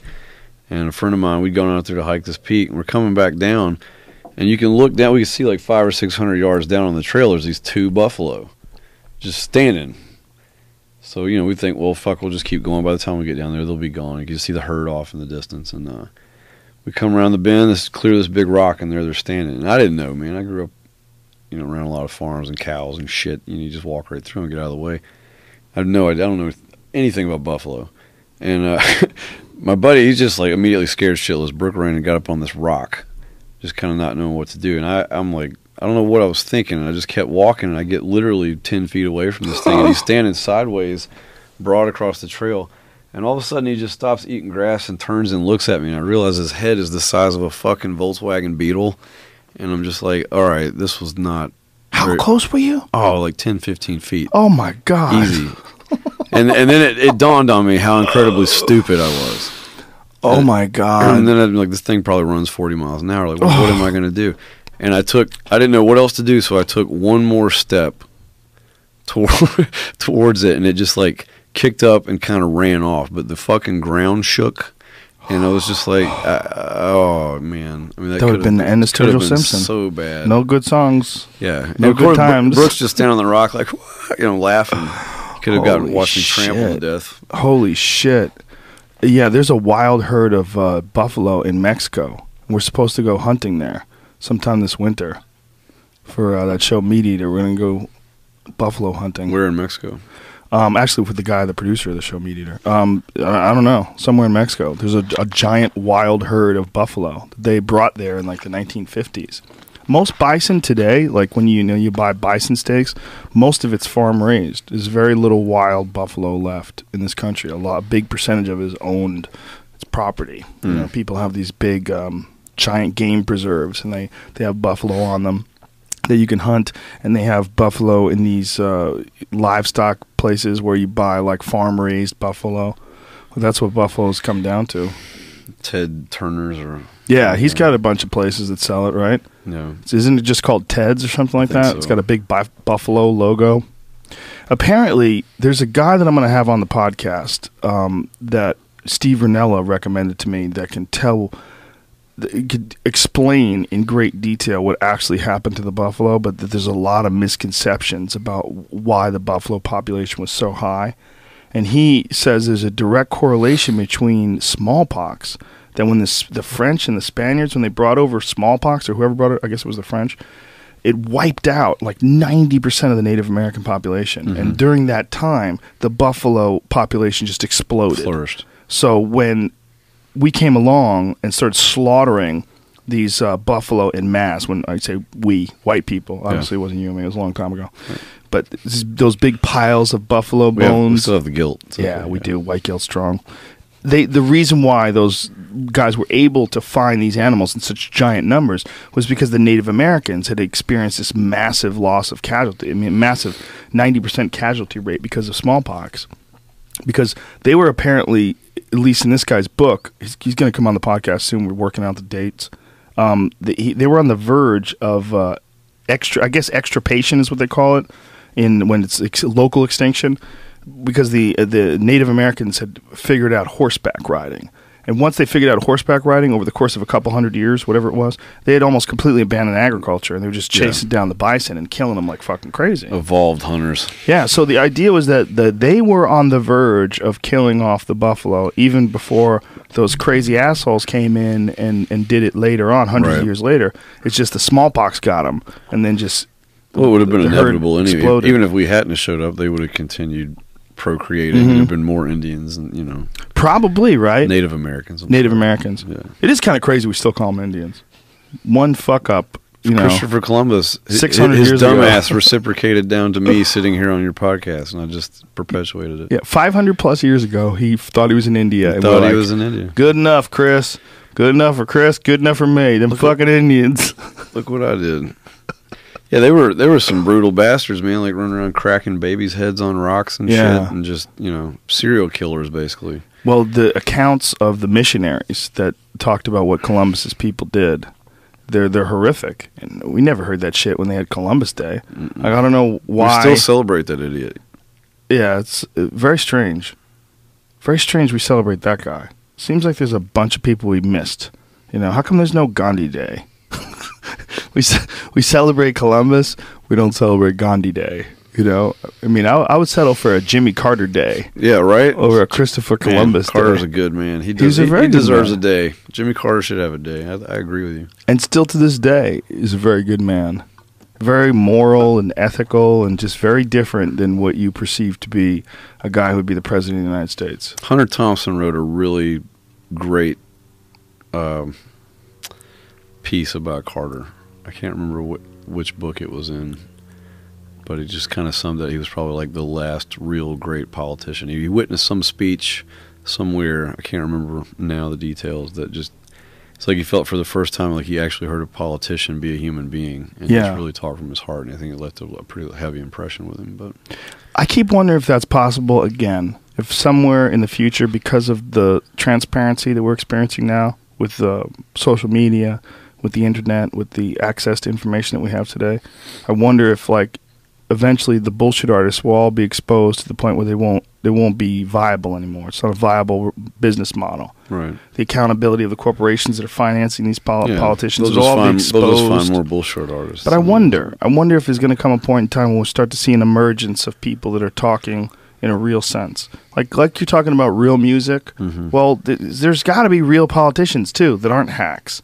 There's a bunch of shitty pop singing politicians that get pretty far, but we recognize them. We know they're bullshit artists. We hear speeches, these canned fucking hooey, rah-rah, Sarah Palin style speeches, and we go, that's a pop star. That's a shitty one at that. There's got to be some real leader out there. You know what I'm saying? Someone who's not following a mold, but speaking from the heart. Someone who truly doesn't give a fuck. They must exist. And if they don't, it's possible that they're gonna. Fear and Loathing on the Campaign Trail, 72. Yep. That's the book. Yeah. It's a great fucking book. Yeah. I read part of it. Shark Hunt was a good one. Yeah, his crucified documentary explains the creation of all this stuff, like how he became an embedded reporter was so fascinating that he was like one guy out of all these guys that had nothing to lose because he knew he'd never do this again. So he just was fucking going bonkers on him. P.T. Barnard them all, man. It was Yeah. he talked football and got his way into Nixon's car. Yeah, isn't that crazy? Sitting with Nixon to ride to the airport, Hunter Thompson talking football. And they made sure you're only going to talk football now. None of this Vietnam stuff. And they just talked football. That would be bizarre as fuck. Be sitting there with Nixon. With, just the biggest hidden agenda ever, Yeah. Just snowballing the president of the fucking United States, knowing you're going to rip his asshole wide apart in a book. Yeah, right? Complete and total character study. Well, he was one of the most incredibly bizarre former presidents. He's a very odd guy. Did you see that book that was written out that they believe he was gay? And that his this guy that he was with all the time was his boyfriend? Said the same thing about Lincoln, though. Did they? Yeah. But didn't he sleep with men to stay warm? His bodyguard.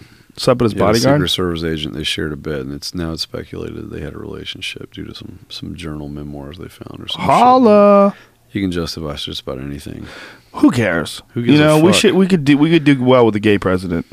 Maybe even better. Could be. Yeah. There'd be some empathy there. Maybe not. Julius Caesar was gay. You know what I'm saying? Alexander the Great was gay. A lot of fucking gay warriors. That's what people like to sleep on. Gay people fuck you up too. I wouldn't fight a gay dude. Whoop your ass, man. Fucking mean as shit. Nixon's Darkest Secrets, new biography, digs up rumors Richard Nixon's gay affair with mafia banker. Whoa. That's the guy. Yep, they're gay. I'm just going to say yes. I'm looking at the two of them together for sure. Who knows? Maybe Nixon didn't like to fuck anybody but America. It was one of those things. He wasn't.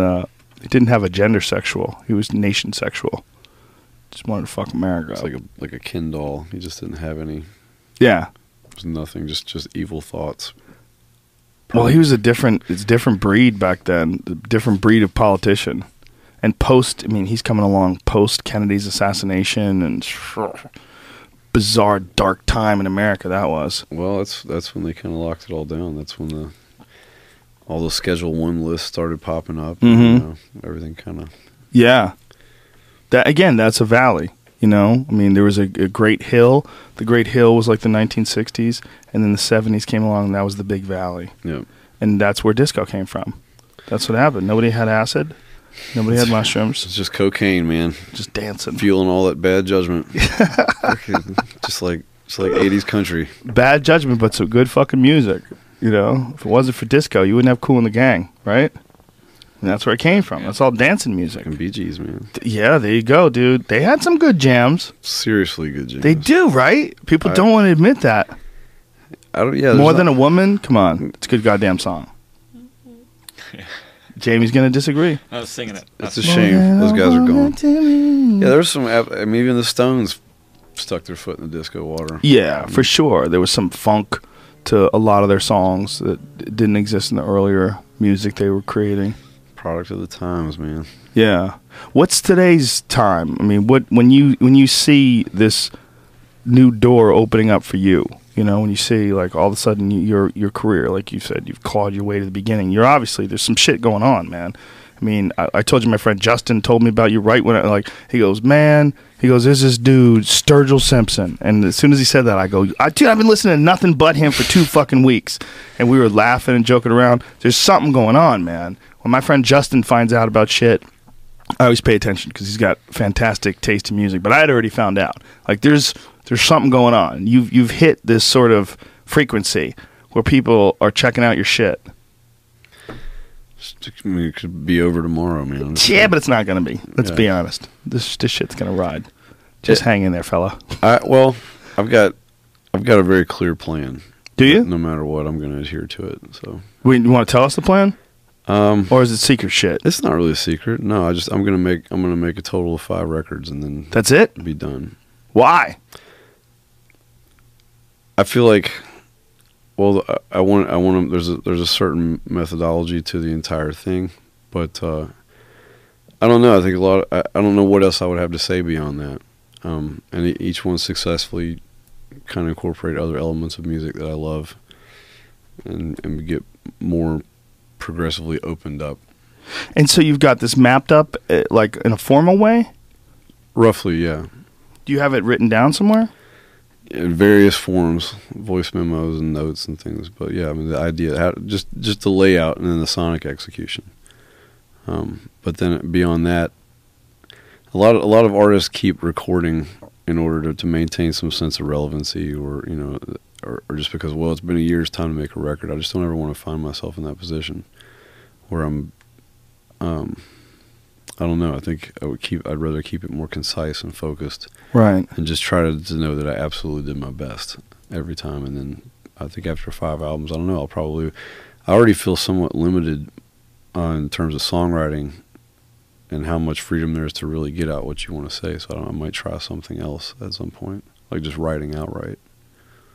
Like writing a book, or yeah. So just looking at it as another form of expression, but I think it's weird that you think that you're gonna run dry. Like, what makes you think you're gonna run dry? It's not an issue of running dry. Just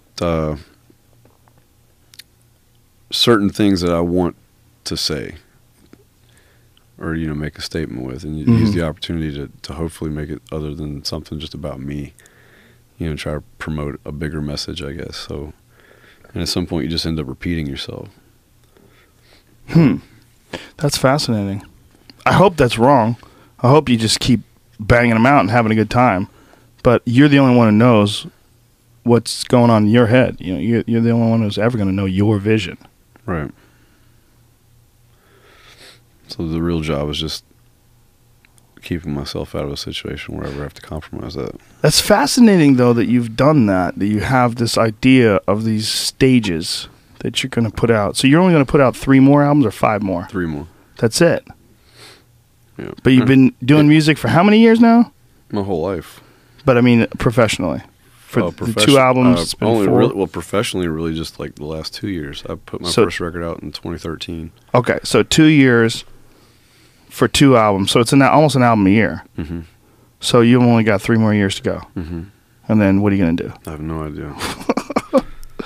Oh, come on, man. Might Just go keep making music. Study Panantukan in the jungle or something. I don't know. Do you plan on doing that, like expanding your horizons in some sort of great and unforeseen way? Well, by not doing this when I was younger, I was out doing a lot of other things that kind of culminated into whoever the hell I think I'm trying to be today. Right. So incorporating those experiences and a lot of those stories and people I've known and characters I've met, and then maybe even embellishing upon that in a somewhat autobiographical sense, but still telling these stories in a way that other people say, yeah, I feel that way too.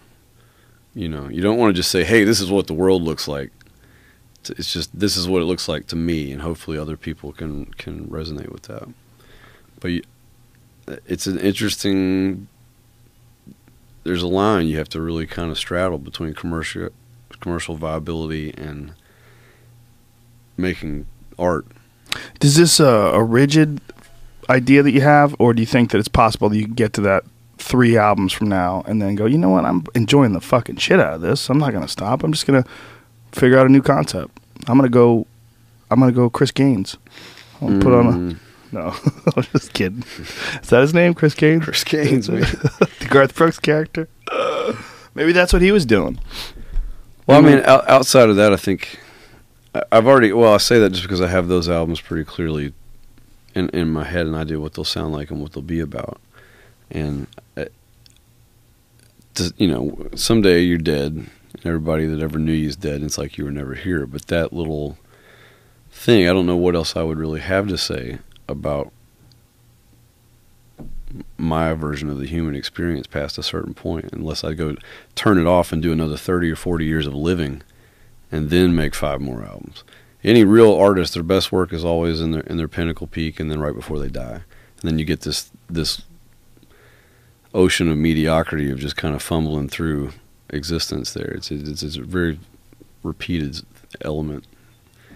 That's an interesting perspective, because you really think that when a guy puts out an album, or there's parallels to authors, to a lot of different art forms. Absolutely. You spent your entire life thinking, and then you express yourself like this, the culmination of this life in your first few pieces of work. Well, there's a really interesting thing somebody, I think my buddy Jason Isbell put up there and retweeted, talks about it takes 20 years to write your first record, you get a year to write your second record, and it really doesn't matter what you do because music's the devil's work and you're fucked anyway. But yeah, it's like, you know, you squeeze all this. I had a good 30 years of fucking up and mistakes and lessons and you know, a lot of personal, you know, development and certain experiences that I had that led me to kind of recognize and look at things that caused me to live that way. And then to come out on the other side of that, like really supported and understood by someone that met me at my absolute worst and then helped me to get right here. It's just like I have all this clarity now, and I think the only way to ever really grab that I mean, I probably could have made some great records in my 20s because I was so fucked up. You know, I'll never know. But so I'm just trying to like reference those feelings as I remember them the best I can. Right. And people think, oh, I made this record. This guy's just sitting around fucking smoking DMT and he's on drugs. And we didn't have it. There were no drugs involved making this record. It's been, you know, I really don't even smoke dope that much anymore, especially with the sun. Certainly not when I'm at home. Usually on the road, and it's only then anymore to cure boredom. So it's just really weird to find myself, but I still had to tell that part of my life, right, through story. When you were in your 20s, you were partying a lot. I wouldn't even say partying. It was always more exploratory for me. I never had an addictive personality, but I don't know. I just read a lot of the wrong books way too young and had this weird romantic drunk vision. That everything was encapsulated under the umbrella of experience, and I wanted to experience everything. And some things you just shouldn't experience. And like what? I mean, whatever, man. I mean, whatever's in front of me, whatever I could find. I just never. I always just wanted to know, you know. say when I got out of the Navy, living in Seattle, those were some darker days, you know. Well, you were saying that earlier about Yeah. Seattle not just being the weather, but what the weather does to people. Yeah.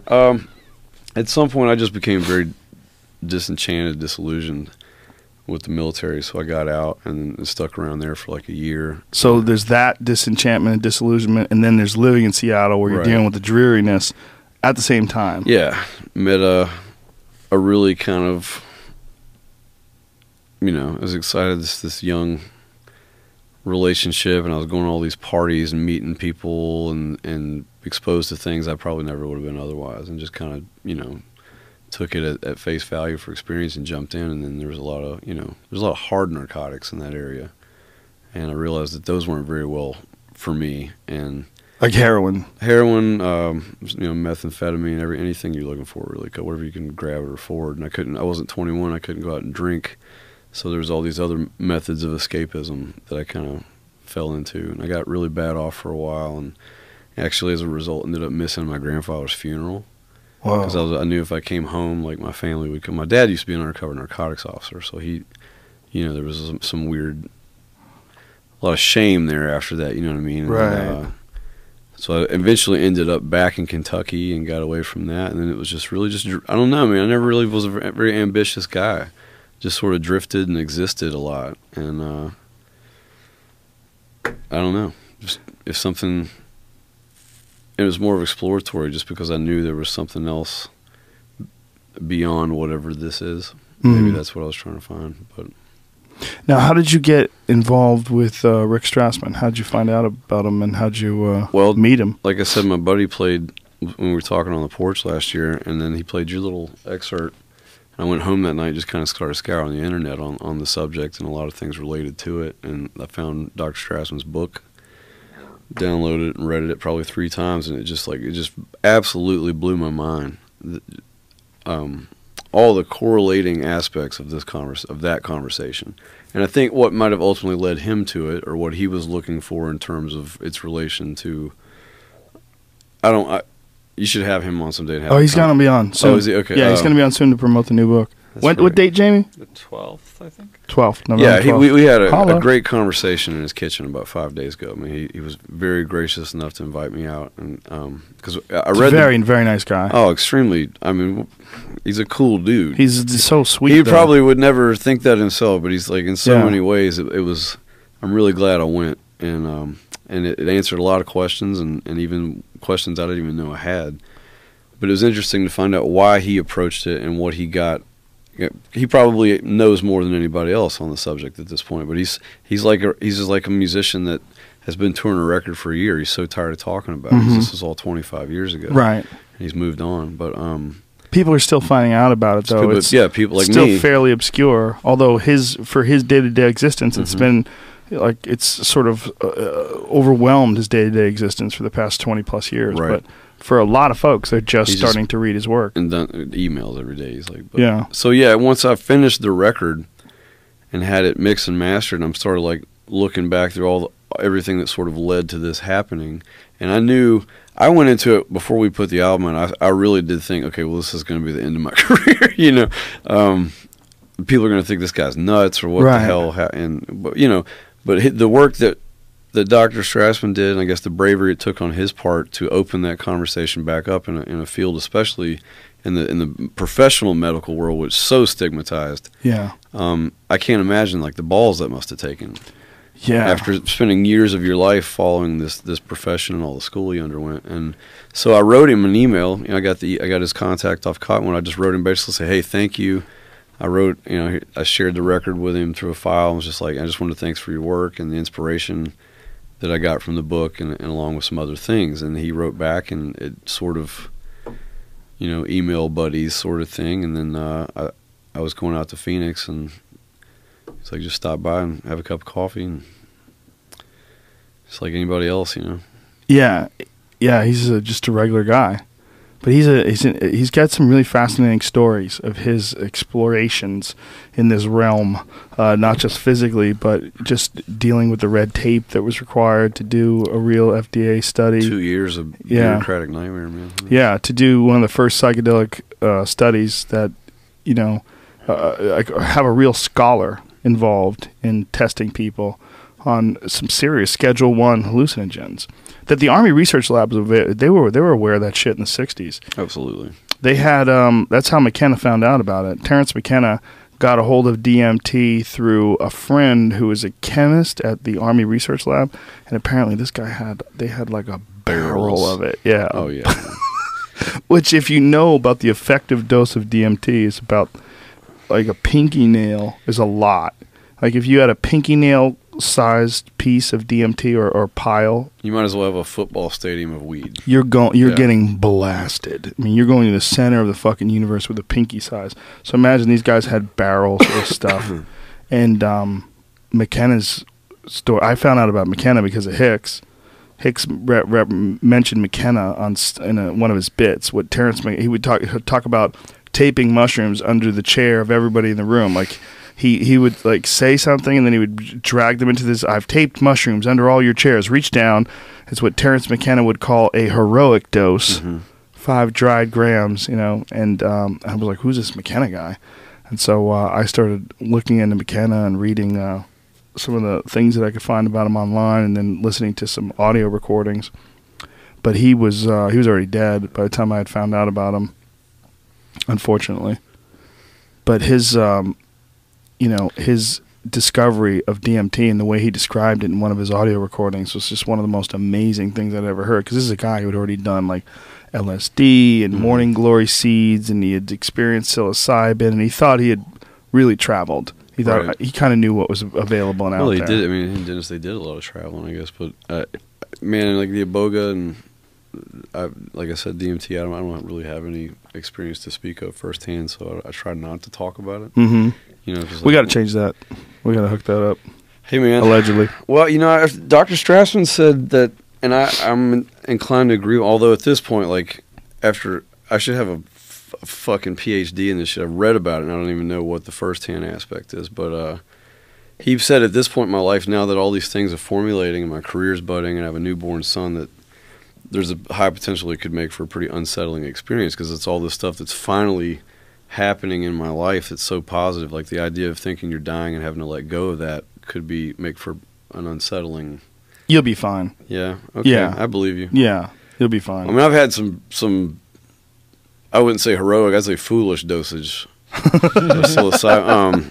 The first time you ever buy mushrooms, nobody's there to tell you, hey, well, this is how much it takes, Right. So I think I bought like a quarter and just ate the whole bag, man. And that was my first, what is that? 7 grams. It's like 7 or 8 grams. Whoa, how was that? That was a great time, man. I never got the freakouts, except... well, that's good. You have a good soul. You have LSD, a good head on you. The few times I tried LSD, though, I didn't really enjoy it, because every time it seemed like on the tail end of the trip, there's this, it takes this turn, and there's almost a sinister underlying energy about it. I don't know, that I never experienced with psilocybin. Psilocybin's very giggly.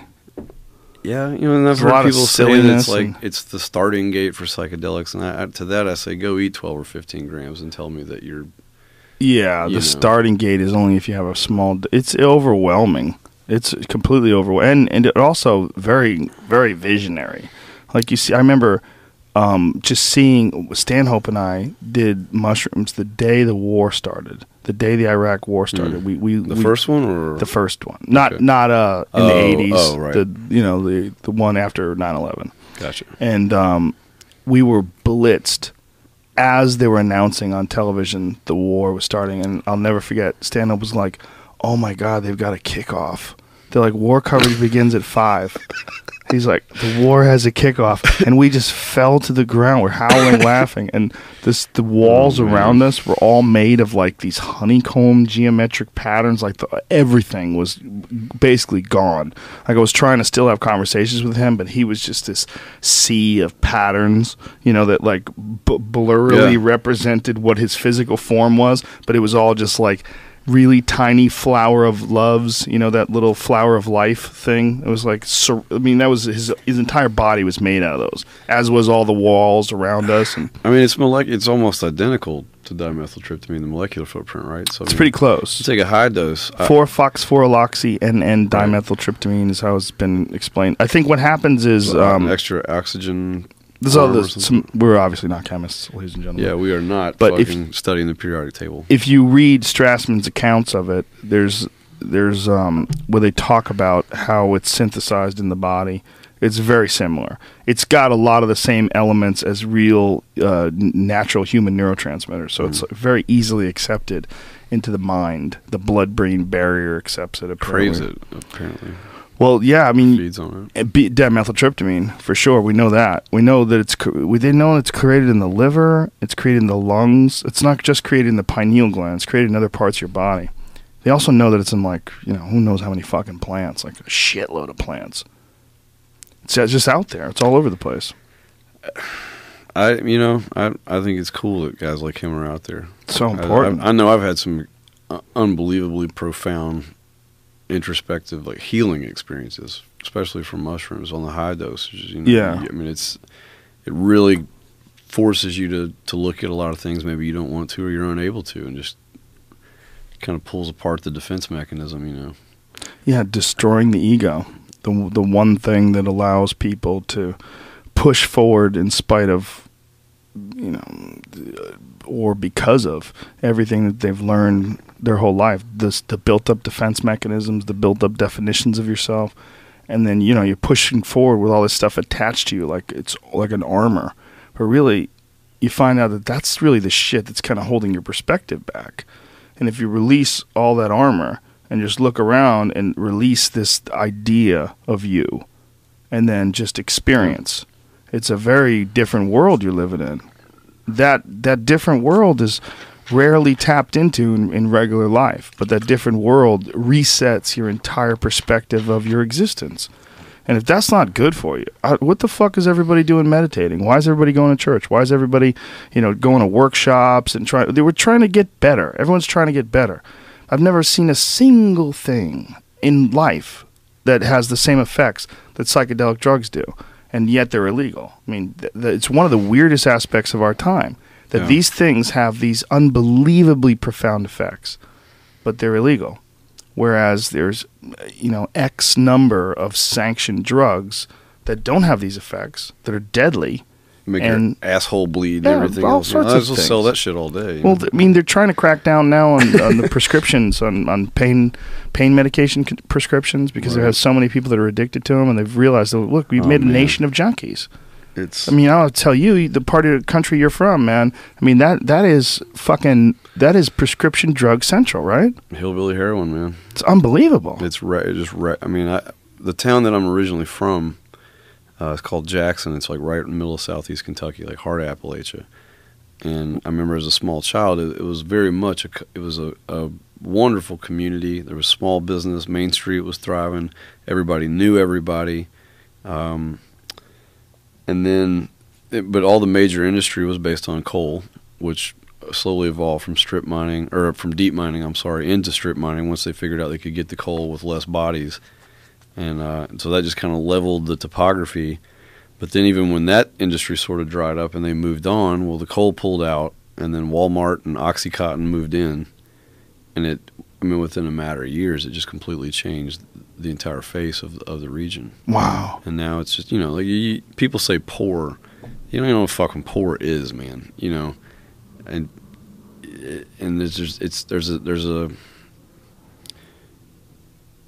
it's sad because there's not even the idea of, like, the possibility of opportunity coming to that region. No industry is going to come in there and, like, start building car manufacturing plants, because then they have to train the shit out of there. It's just not logistically very sound for any type of industry other than growing dope and making meth. Unless they really push the hemp legislation through, then they could put a lot of money and food on people's tables down there. But that would be incredible. And weirdly enough, in Kentucky, they're really finally pushing toward it. I never thought I'd say this, but there's a guy named Mitch McConnell who, for once, did something I agree with, and he's really trying to get that. Kentucky was at one time the nation's leading hemp manufacturing point. The hemp museum is in a little town called Versailles. They're doing a lot of interesting things in Kentucky. Kentucky reintroduced elk. Yeah. And they have true. giant successful herds of elk. I mean, they're hunting them now. They've reintroduced them. They've done it over a period of a few decades. They used to have elk all across the country. It was illegal for a long time to hunt elk in Kentucky, and then I guess they were getting the population to kind of grow back out. Well, there was none. There were none. Yeah, so the Rocky Mountain Elk Foundation brought elk in, and they sort of seeded the area, and now it's become very successful. And now they have hunts. Well, there used to be a lot of elk. Yes, in that region. Back in the Daniel Boone days, Davy Crockett days. Just hunted the shit out of them. Hunted the shit out of them. Yeah. I don't know. But it's interesting that Kentucky's on the ball with hemp as well. Right. Well, the tobacco industry took a big hit, and that really hurt the state economy. And then they have to do something. I hope hemp does. I hope really that's what becomes the next savior, because farmer, and it will change the consciousness too. You know how that's going to go when DuPont and all the petroleum industries and everybody else start throwing more money at making it not happen. I mean, that's why it was illegal. I wonder if they're going to be. Yeah, that is why it was made illegal in the first place. But I wonder if they're going to be able to do that, because I feel like they don't have enough resources to stop that kind of truth forever. Right. It's already kind of out and there. What you're seeing with what's going on in Colorado is even Warren Buffett's companies are getting in on it. Warren Buffett has a company that leases giant warehouses specifically to weed growers. They have commercials where they're showing how they have these tiered systems where there's like second floor and first floor. You could fit in more weed plants than a single floor warehouse. This is Warren motherfucking Buffett, and his company is involved in actively pursuing marijuana growers to lease their warehouses to grow marijuana because it's legal there. So it becomes a part of, is it going to be big corporations that are profiting on it? Maybe. But guess what? It's not hard to grow. Right. It's not hard. I mean, this is not creating OxyContins in some sort of fucking laboratory where you have to wear a spacesuit. You're talking about a plant that grows like that. You don't even have to do anything to it. Just stick it in the ground and come back in a month. You get some shit growing there. It's super easy. I mean, it is it's kind of hard to fuck up, really. It's hard to fuck up. I mean, you can do it better. You can make the kind of weed that these botanist motherfuckers in California and Colorado and Washington State are making. But what happens when it does eventually, like everything else, at some point it is going to go mainstream, and then they're going to commodify the hell out of it and commercialize it, and everywhere you go is going to look like a 14-year-old's bedroom. And this is Warren Buffett's company. Look at this. What is this called? Cubic Designs. Scroll so we could see it. So we could see the name of the company, Cubic Designs. So this is like, see how he's got these tiered systems that is entirely for fucking growing weed. Wow, we're gonna go tour a big grow up in Washington State when we play. Oh, I love it. I think it's amazing. But I think the corporations are going to get in on it, but I don't think they're going to be able to control it. I just think something like weed is too easy to grow. They're definitely going to make a lot of money. Right. They could definitely get exclusive deals with certain providers and stores. Maybe they can make it difficult to have a license to own a store where you could sell a shitload of it. But if it's legal, people are going to grow it. They're going to grow their own. They're going to grow neighborhood growing weed operations. And if they do allow small businesses to grow it, I think the law as it's stated today is that you have to grow the marijuana and then sell it. You can't buy, like, you couldn't grow it and then sell it to me and then I buy it and sell it. Oh, okay. I couldn't do that. I would have to grow my own and sell my own. So you have to be a grower as well as a dealer, which is fine. I mean, that's a small group of people could, cultivate a large amount of marijuana and make a shitload of money. That's good. I saw this really not too long episode of Vice where they were looking at the industry, and I guess they're not allowed to use banks. Yeah, in Colorado, and they're showing these starting to change Blackwater guys escorting the payouts every day and shit. I was just like, holy, you don't even consider that aspect. How much money they probably took out of the cartel's hands the first few years. I mean, oh yeah, fuck yeah. It'll be interesting to see what this all really turns into. I wonder if people have it been won't threatened. all be positive, Well, it's too much money, right? It's too much money. Yeah, it is. It's a curious thing because it's extremely profitable and it's current. And people are aware of the profitability of it. People are aware of not only that, they're aware that traffic incidents of pulling people over for DUIs is at an all-time low. Murder is dropped. Everything's dropped. Violent crime dropped. I mean, you're showing a huge increase in the amount of money that's being generated as far as like for state revenue. More than $100 million in taxes this year. And then you're showing these drops in crime, drops in DUIs, drops in murder. Like, there's nothing you could say other than let's try this somewhere else. Any state that's struggling, any state that doesn't have some sort of a massive resource pool like natural oil or gas or something like that that's relying on, if they are in need of an industry, boy, that's a fucking pretty easy one. It's right there for you. Dive on in, bitches. You can make some money. 3 months from now, it's just going to make you some more money all over again. I wonder what's going to happen. I wonder how many states are going to adopt it this next upcoming election. I would imagine it's going to be another couple, at least. I would like to see 5 or 6 more just jump in and start just wildly. You know what would be the shit? If Texas jumped in. Utah's talking about it. Are they really? You know, because the Mormons figured out, well, if we can make a fuck ton of money off this too. So, I mean, if Utah's talking about it, then I think the South will still be the last part of the country where it ever materializes. There's a lot of fucking stoners in Utah, man. There's a lot of stoners in Utah. I was in Utah. I did Salt Lake City. I did... Salt Lake City's a really liberal town, weirdly enough. It's weird. I think they all kind of moved out to the outskirts, so now you got this little hotbed of rebellion right there in the middle of it all, you know. Wise Guys Comedy Club. That place is the shit. And it's right in Salt Lake. And all my friends who work there, they all come back and go, dude, have you been to Salt Lake? It's the best kept secret in the United States. Oh, it's fucking banging. They're nice people too, man. That is a nice town.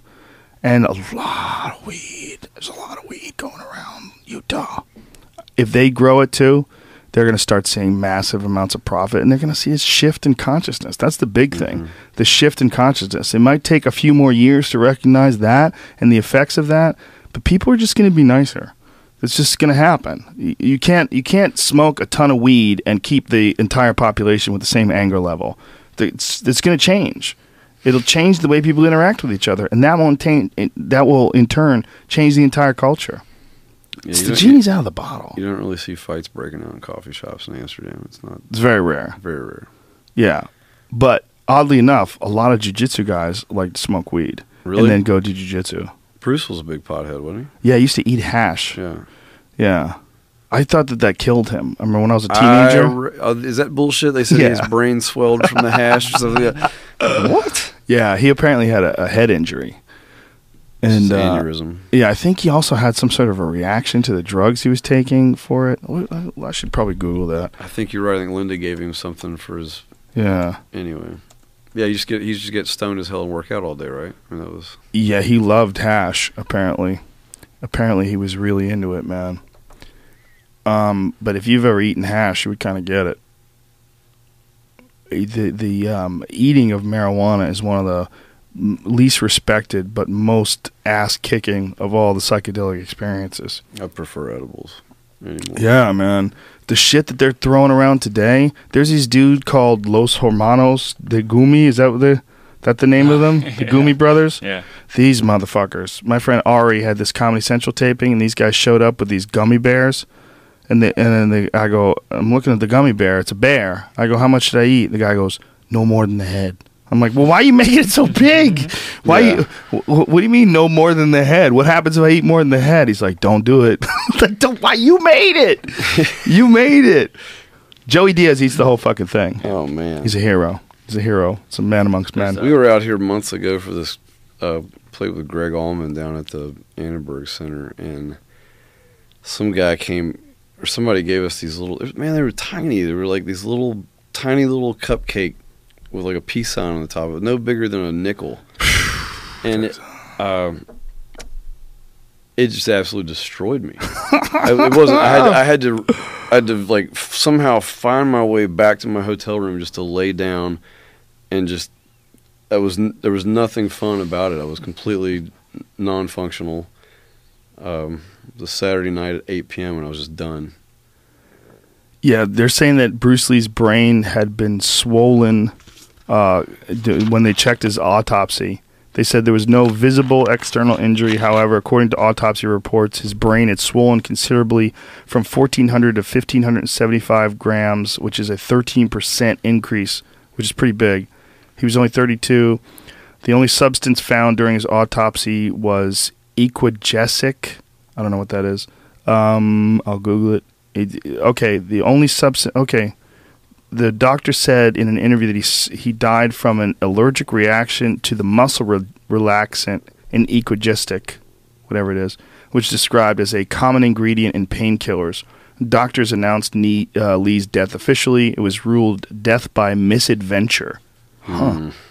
Wow. That's interesting. But I guarantee he had some head injuries because he was sparring. You know, if you're doing the kind of shit that he was doing, he was experimenting a lot with various martial arts and had most likely he got hit. I mean, that's just a part of the game.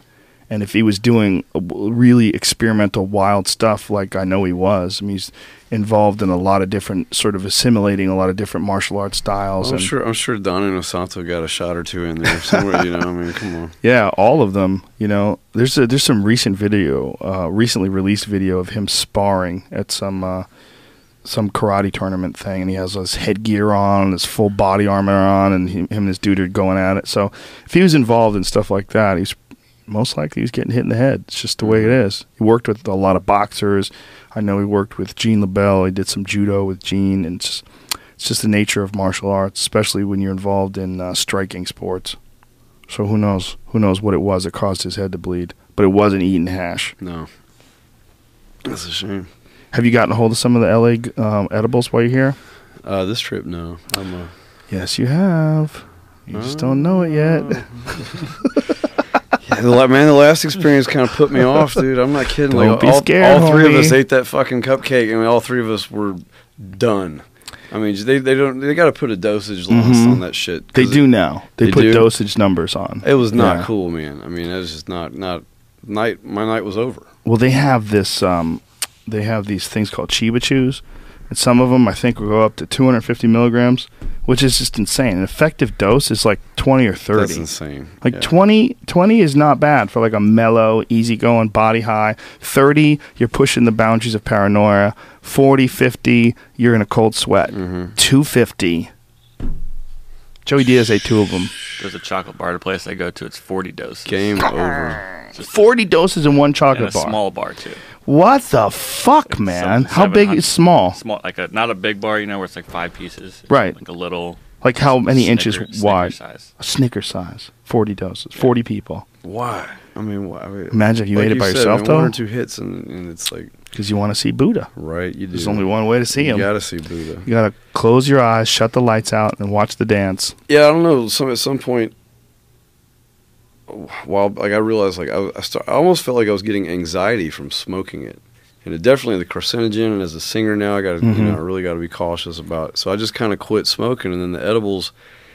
You're right. It's an entirely different feeling. It's more of an anti-anxiety, almost like an overall body high. Whereas if you try to go out on stage, I can't not and perform because like you get so internalized. I feel like I can't connect with the crowd at all. Right. So I just learned a long time ago not to do that. But with the edibles, man, it almost just opens you up, and it's much more expressive, I think. Do you know about the conversion in your body, like the no idea. 11-hydroxy metabolite? People who have heard this on the podcast, please bear with me. I know you've heard this.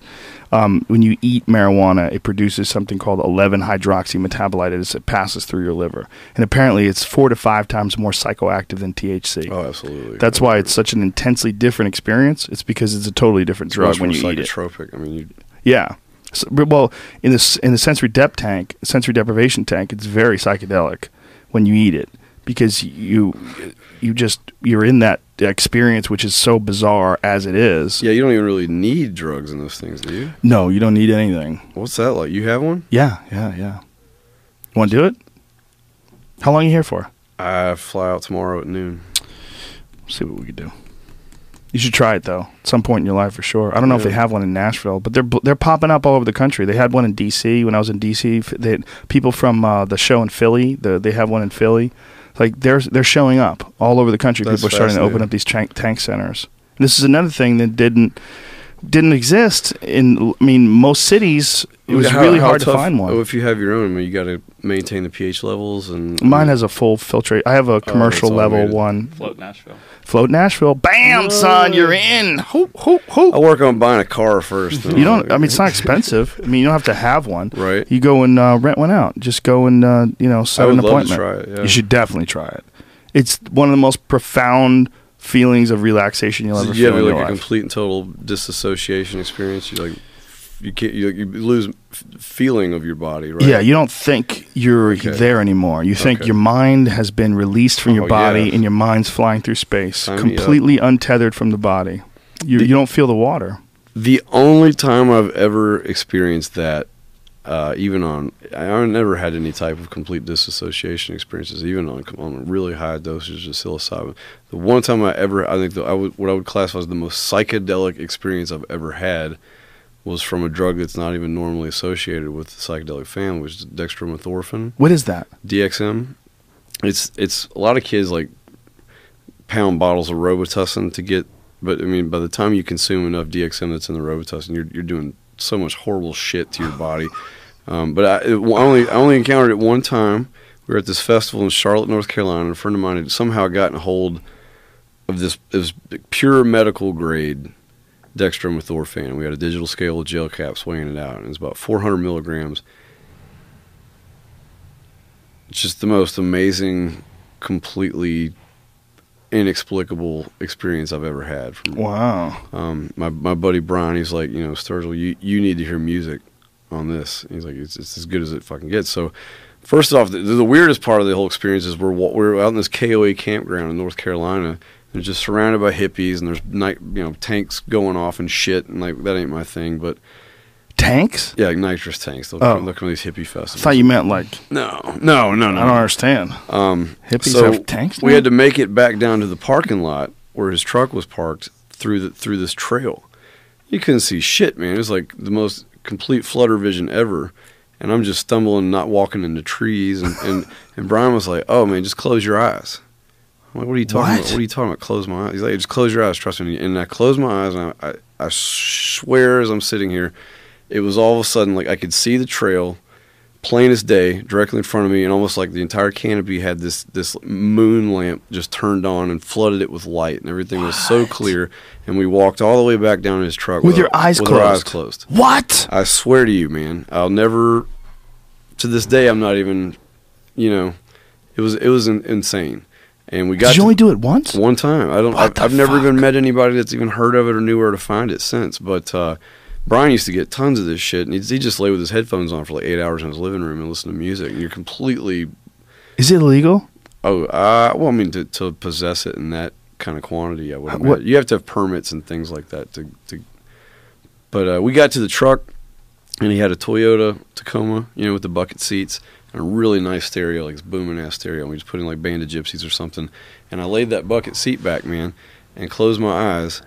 And within a matter of half a minute or a minute, I wasn't in that truck anymore. I wasn't in this bucket seat. I felt like, you never floated down a river on an inner tube? Yeah. It was the same feeling, except instead of an inner tube, I was laying in this my own little personal cloud.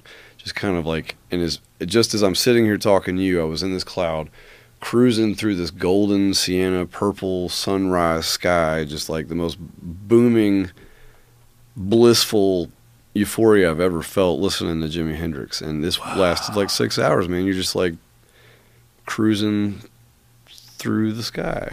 Wow. I've never had that from any of what people commonly associate as hallucinogens or that stuff sounds intense. Yeah, I talked to Dr. Strassman about it. He said there's not a lot. There's never really been any studies. There's not a lot known.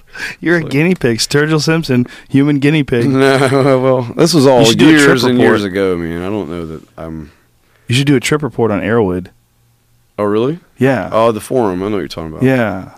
Yeah, that's one of the most important resources, Arrowwood is, for people understanding what they're getting into. Mm-hmm. There's a lot of really educated, very very like well thought out reviews of the various compounds and different effects they have. Like I said, trip reports.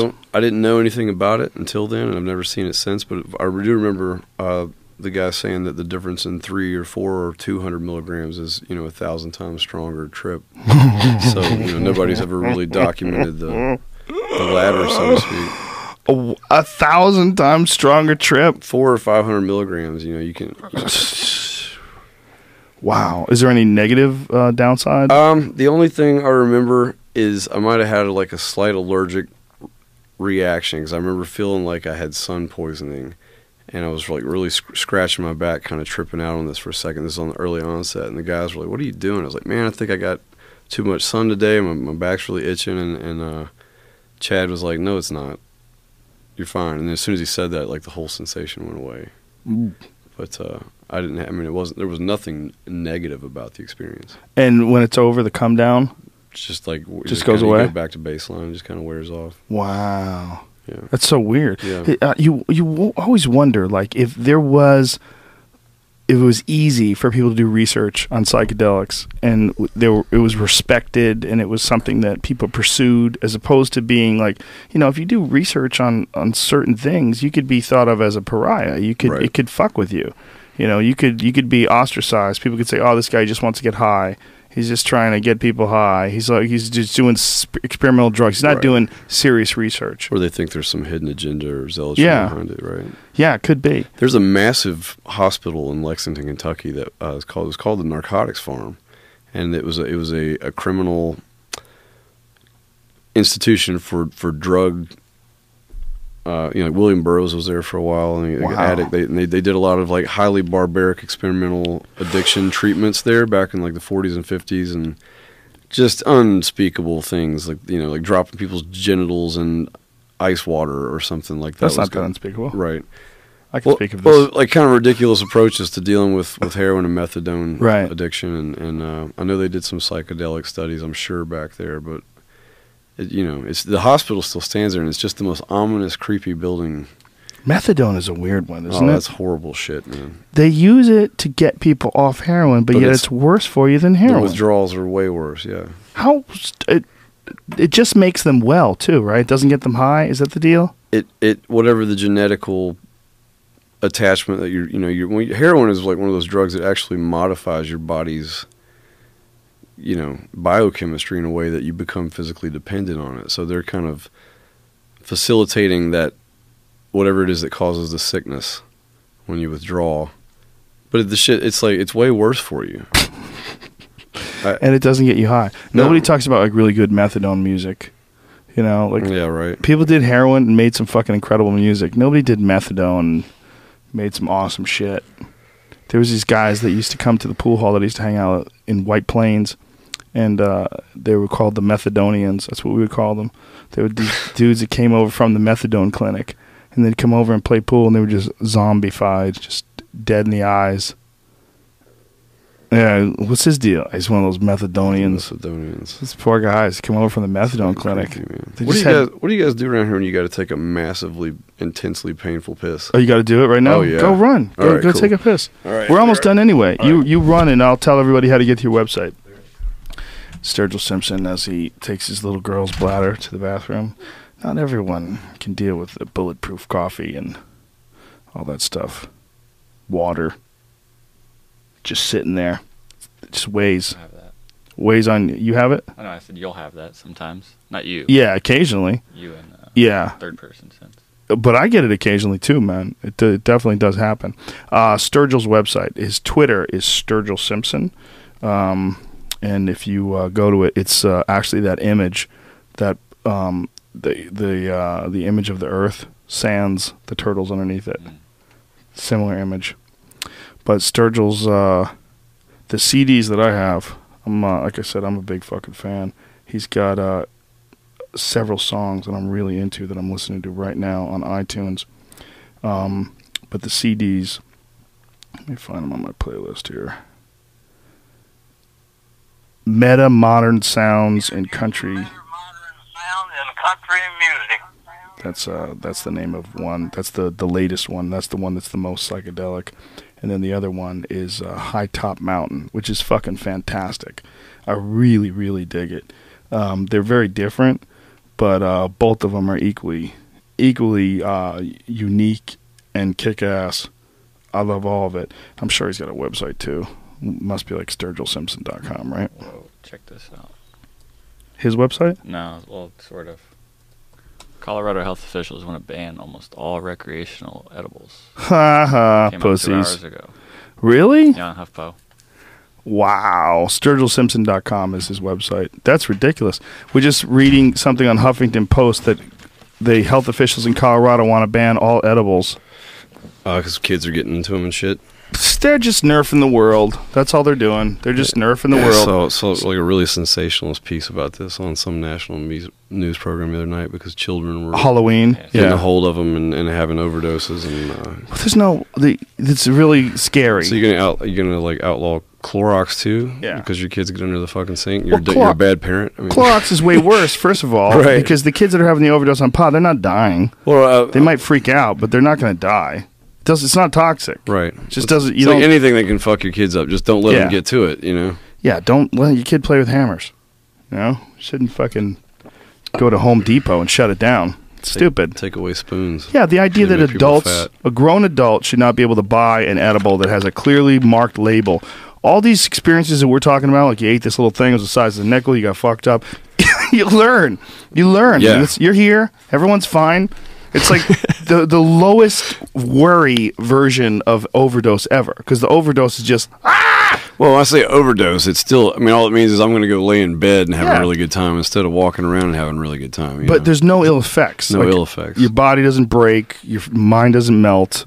You're gonna be fine. At the end of the day, you might just get a really great night's sleep. Yeah, I'm not really recommending you give it to your kids, but if your kids get a hold of it, just stay with them. Just stay in the room with them.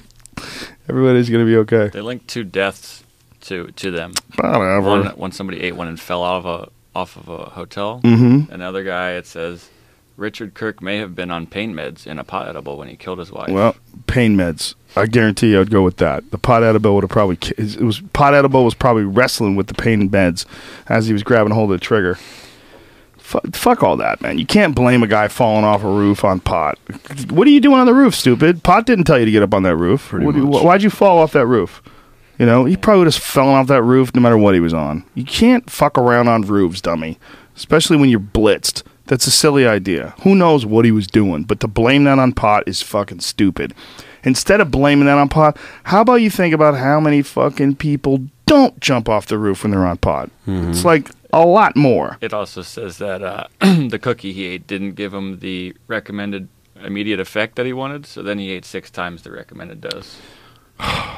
Silly bitch. You can die Rest from in cigarettes peace. standing on the fucking corner. You know. Like, Rest in peace, silly bitch. Yeah.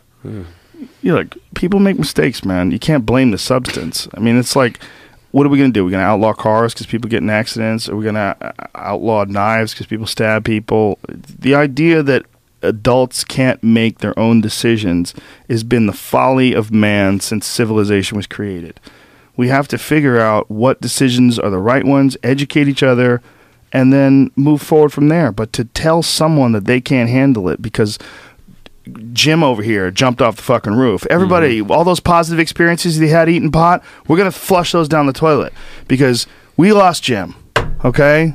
Jim is a wild man. Jim was fucking crazy. Yeah, Jim used to work a tightrope and, he used to do fucking backflips off the garage, but whatever. We loved him and he's gone, so no more pot for everybody. You'd be like, what are you talking about? I mean, are we going to outlaw guns every time someone commits suicide? What are we going to do? What kind of a goofy world are we going to create? Because if you just make everything illegal, everything that kills you is going to be illegal. You're going to have nothing. You're going to have no electricity. There'll be no water because people could fucking drown. There'll be no food because sometimes food goes bad and people die of food poisoning. There'll be everything. You're going to take away everything. You literally, if you want to take away things that kill people, you literally have to remove life itself. No more dogs because dogs bite people. No more spiders because spiders can poison you. We're going to have to poison all the spiders because they can poison people. But we can't have spider poison because that kills babies if they get at it under the sink. So we'll have no life. There will be no life. It's just preposterous. And the idea that Colorado is going to step in and legislate that. What we need to do is get all those fucking people high. Where is that coming from? I mean, what? Some dummies. Yeah. What's Colorado the issue? public Like, health. I didn't. They're worried about people freaking out on edibles. I mean, that's all it is. Is it so strong? Yeah, but so what? Don't eat So as what? much. Yeah. Lower the dose. You know what's really strong? Alcohol. It's everywhere. Go to a dude. fucking store, drink a bottle of Jack Daniels, you're dead. Jesus. You're dead in 3 hours. Or whatever it takes. You know, maybe you got a better tolerance than me. But if you eat a fucking, you drink a gallon jug of Jack Daniels, most likely you're a goner. It's really, yeah. There's some truth there. I used to. I don't really drink at all anymore. And I think most of that is probably related to my job, because you spend night after night looking out at rooms full of people that are very drunk, Right. and it gives you a certain, I don't know. And plus, looking back on my life, all the dumbest shit I ever did, alcohol was pretty much directly related. All of it. The worst decisions I ever made. It All wasn't of because them. I was on hard drugs. It was, go figure. No, it's the number one sanctioned drug. I mean, it's what everybody does to have a good time. After work, let's go have a drink. I'm not opposed to having a drink. I like having a drink. I really do. I like drinking. I don't drink too much. I don't get fucked up, but I've been fucked up, and I've had a great time. Yeah, it's bad for you, but so is a lot of There's cheeseburgers really are bad for you nothing too. worse than a drunk. Very few things. Very than an few obnoxious things drunk. worse than an obnoxious drunk. Yeah, especially a violent, obnoxious drunk. It's the worst. The worst is, you ever been on a date with a girl and you're sober and she's drunk? That's disastrous. Really drunk girls are the worst. Really drunk guys. That's the worst. They're the worst. I think really drunk guys are the worst because they're more violent than the really drunk girls. Those are. It's sad at the shows. They're the only ones that ever want to talk to me. Like the other guys in the band are young and they get hit on by the girls. The girls never want to talk to Sturgill, man. It's always like the really big, like large, drunk guy, and they all like give me the bear hug, and I get the wailing thing, and then they're just like hugging me, and I'm levitating off the ground, and they're giving me like this thing, like fucking man, You're the shit, dude. yeah, that one song, man, damn, dude, and those are the only people that ever want to talk to me. They're like the really huge, like wildebeest, drunk, really redneck guys. That's my curse. Yeah, they're fun to talk to, man. They're fucking great. I have a good time talking to a lot of those dudes. I do. I think this is a certain romance and fun involved in alcohol consumption that I embrace. It's not the end-all, be-all, but it's not bad. There's some fun to alcohol. It's an irresponsible, oftentimes reckless, stupid, impulsive feeling and state of mind. But with the right people, that shit works. Yeah. It's bad for your health. That's the I know real a lot of number people one that issue. shouldn't smoke pot. Fuck yeah. Everything hits people differently. Yeah, I know a lot of people that shouldn't drink, though. A lot more people that shouldn't drink than shouldn't do anything else. Right. I have friends that smoke pot but can't drink. They're alcoholics, but they'll still smoke pot. So they don't drink. Yeah. Well, it's not even so, but they can. They can smoke pot and they're fine. But if they drink, they're off the rails. The gene. That weird. A lot of Irishmen. A lot of that weird gene. It just hits them like a truck. They can't do it. They can't regulate it. It takes over. Whoa, whoa. I mean, we were in Ireland a couple weeks ago, and you talk about some fucking Savages. great people, though, man. Oh yeah. Just if all the places in Great Britain or Europe that we've played, it feels the most like the States, because they're just like and a lot of the British and the Scottish audiences are so intensely attentive and appreciative that it's almost disconcertingly quiet. When you get to Ireland, there's like, fuck yeah, yeah. You're like, yep, okay, done this before. They like American country music? They fucking love it, man. Wow, that's the awesome. Scottish and the Irish especially. Well, it all came from there.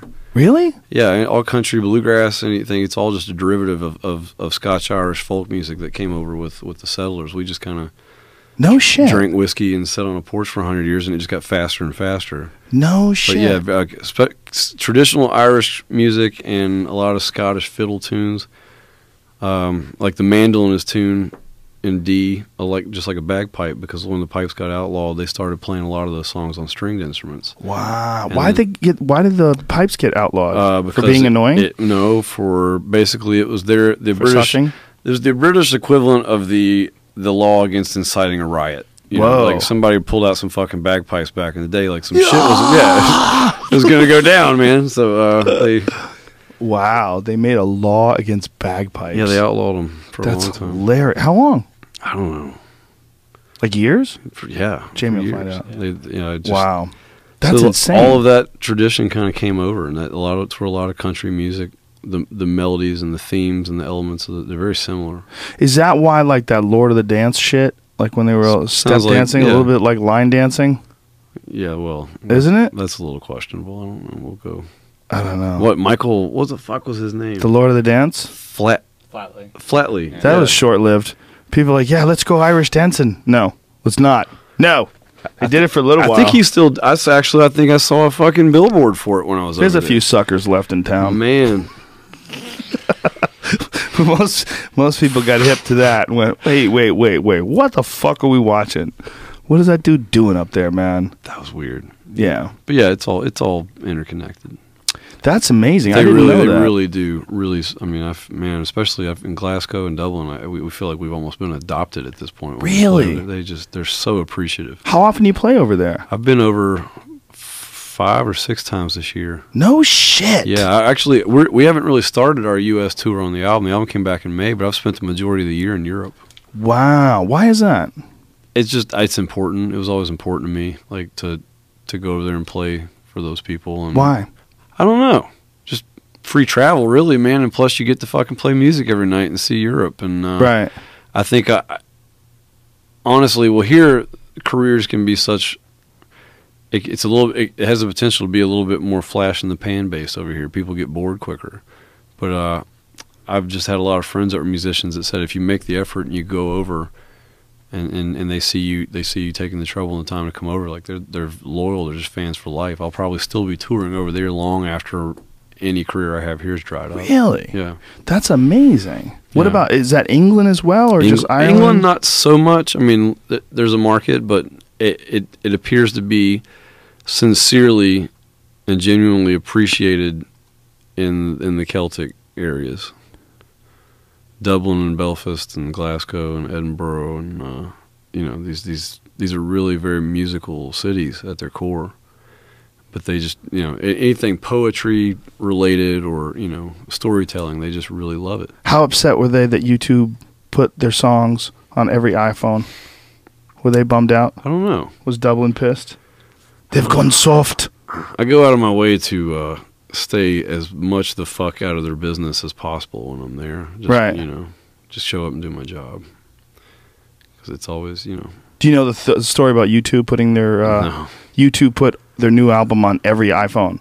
The other day I'm in my car and my phone starts playing random. And all of a sudden I got some U2 song. Oops, I'm sorry. Bono apologizes for U2 album being automatically added to Apple iTunes libraries. Now that you say that, man, I was backstage yesterday syncing my phone up to a new laptop I got on the road, and I was getting all the cloud shit, and I looked down and there's a fucking U2 album on my music. Exactly. Okay, I was wondering, why is this here? Yeah, why is that there? I don't want that. I don't want that. I'm in my car the other day, and I had my car plugged in. I got that thing, that plugs into the stereo system. It's playing random. I just do that sometimes. So they monopolized iTunes, basically. Well, they figured out a way to launch their album on iTunes. But the problem is a lot of people that buy an iPhone aren't U2 fans. It's a fucking very presumptuous thing. And you're dealing with billions of these fucking things being sold. So how many of them have U2 songs on them? All of them. I mean, how many are they're selling? I mean, they might sell 100 million iPhones, right? That's all with a U2 album on it.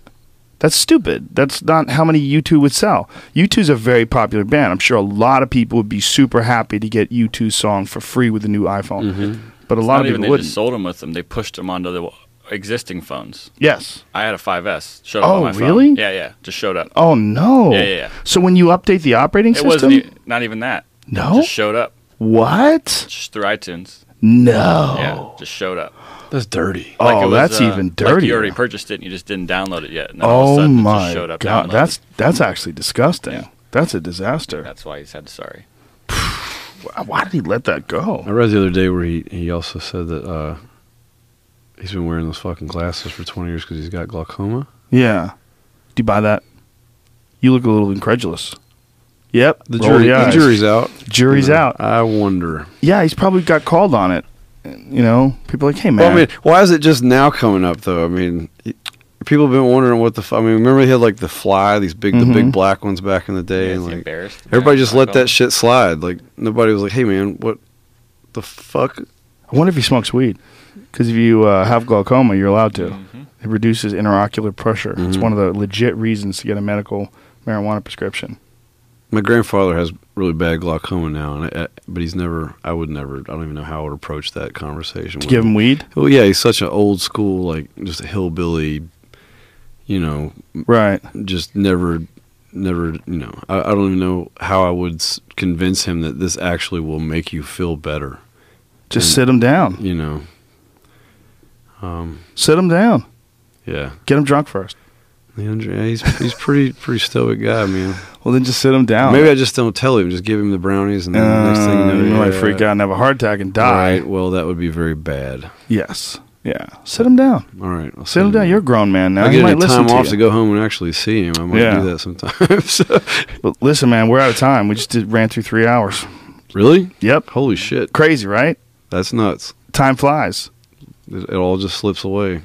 Tell people your website, SturgillSimpson.com. Your 2 albums.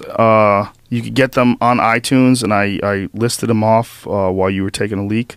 If anybody's interested, you gotta. I mean, my favorite songs. There's a bunch of them. You Can Have the Crown. I fucking love that. Off your first one, that's a great fucking. Why are you laughing? Oh man, it's nothing. What? It's that song.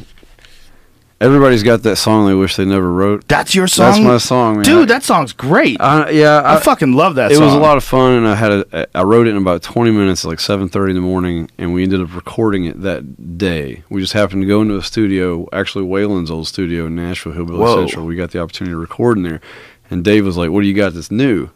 And I'd written that song and another song literally that morning before I knew we were going to be in there. And I was like, well, so I played it for him and the rest of the guys. Of course, they're just laughing their ass off. Right. They're like, we got to cut that. So we cut it. And then at the end of the day, I heard the playback. And I'm like, I'm going to be singing that fucking thing when I'm 60 years old. That's going to be the one. And sure as shit, man, every fucking show, it never fails. There's that one guy. And in between every song, King Turd, motherfucker! You know, just like, play the turd!